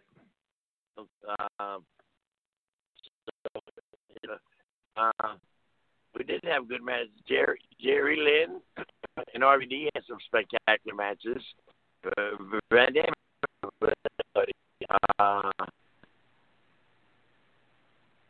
Ric Flair and Dusty had different kind of matches. Ric Flair, Barry Windham, Dory Funk and Jack Briscoe. Oh my God, what match! So hard. Tracks and stuff.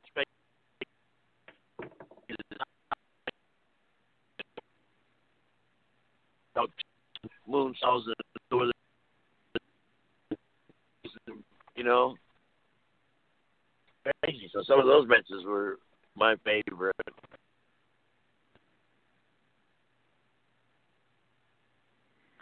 Now, as far as what you're doing now, and you said AIW, you got some wrestling shows. What are some plugs? What do you got going on here in the future?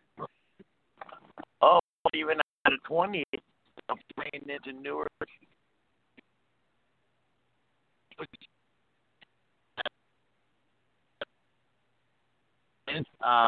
We have a session there.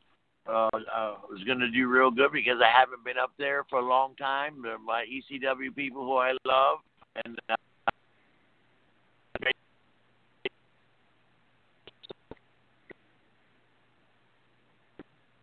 the ring is going to be a big event.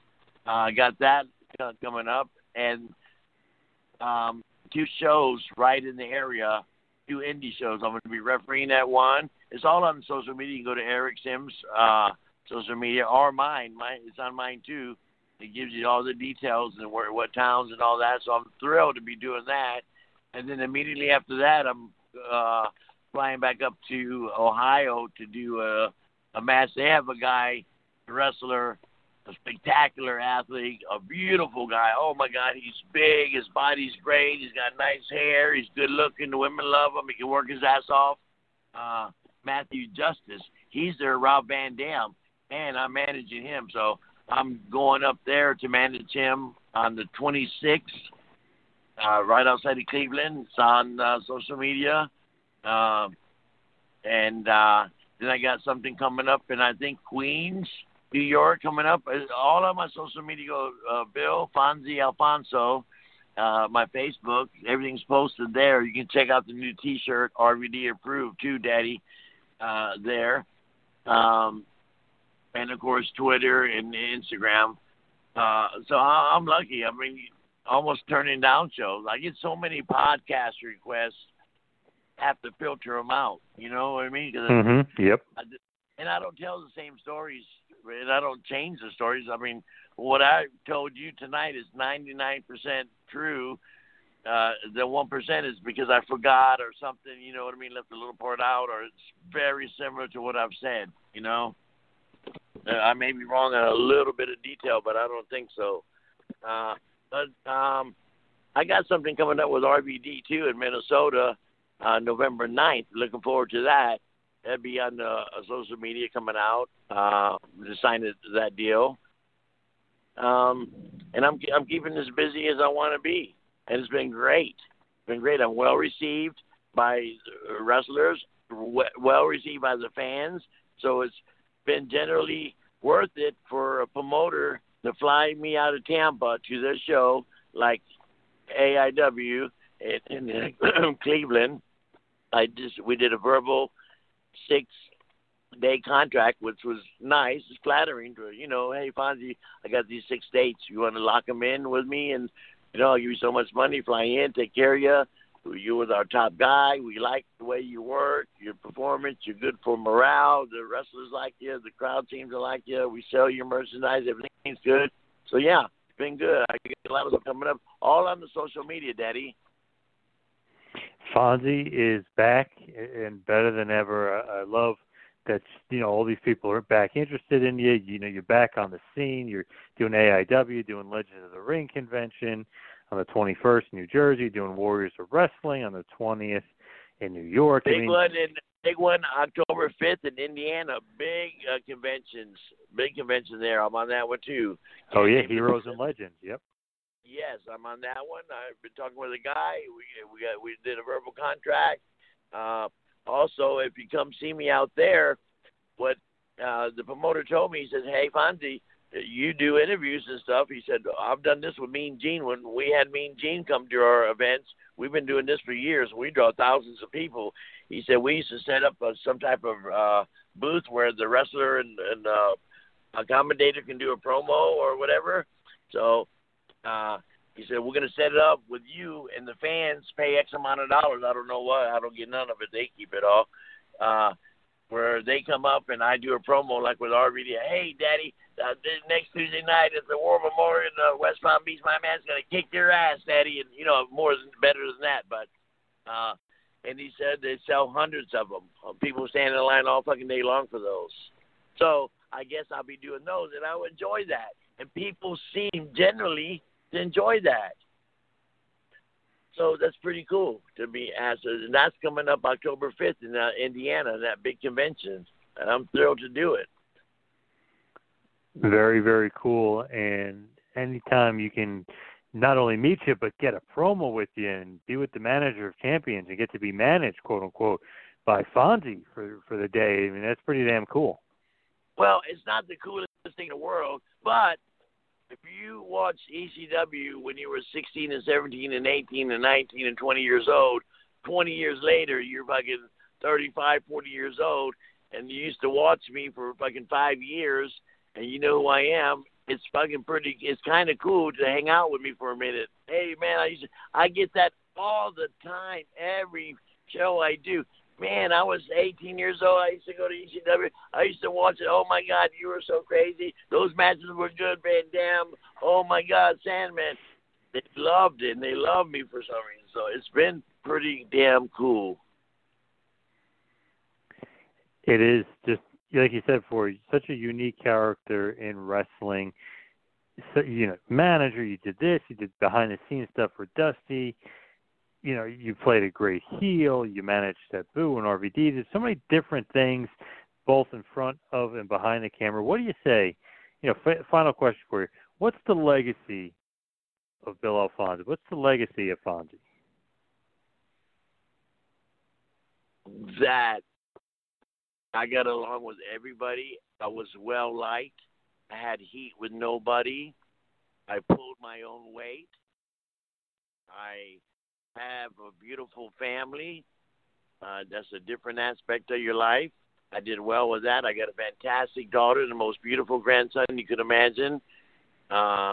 That's my legacy right there in the wrestling world. Just to be well liked and performing, a great performer and professional, and look great. So I guess maybe my legacy is that I entertained and gave the people something, and it's real humbling when somebody comes up to me, not literally pats me in the back, but puts me over, and says, "Oh, Fonzie, I remember that match." Oh, and I don't even remember it. I got to try to remember it because there's been thousands of matches, literally thousands, John. And it makes me feel pretty cool when people put you over, especially the boys and promoters. A lot of the guys, the young guys, come up to me in the dressing room. Man, Matthew Justice, the hottest fucking indie guy in the business today, one of the hottest, and fucking can work his ass off. He's a big star in AIW. He says what got him motivated and why he wanted to be a professional wrestler and why he likes me so much, John, why he loves me. Oh, my God, you can't believe I'm managing him. He said, "Oh, Fonzie," he loved Van Dam and Sabu, nobody else. So he's the actual cross between Van Dam and Sabu in the ring. It's incredible, and he's ballsy, too.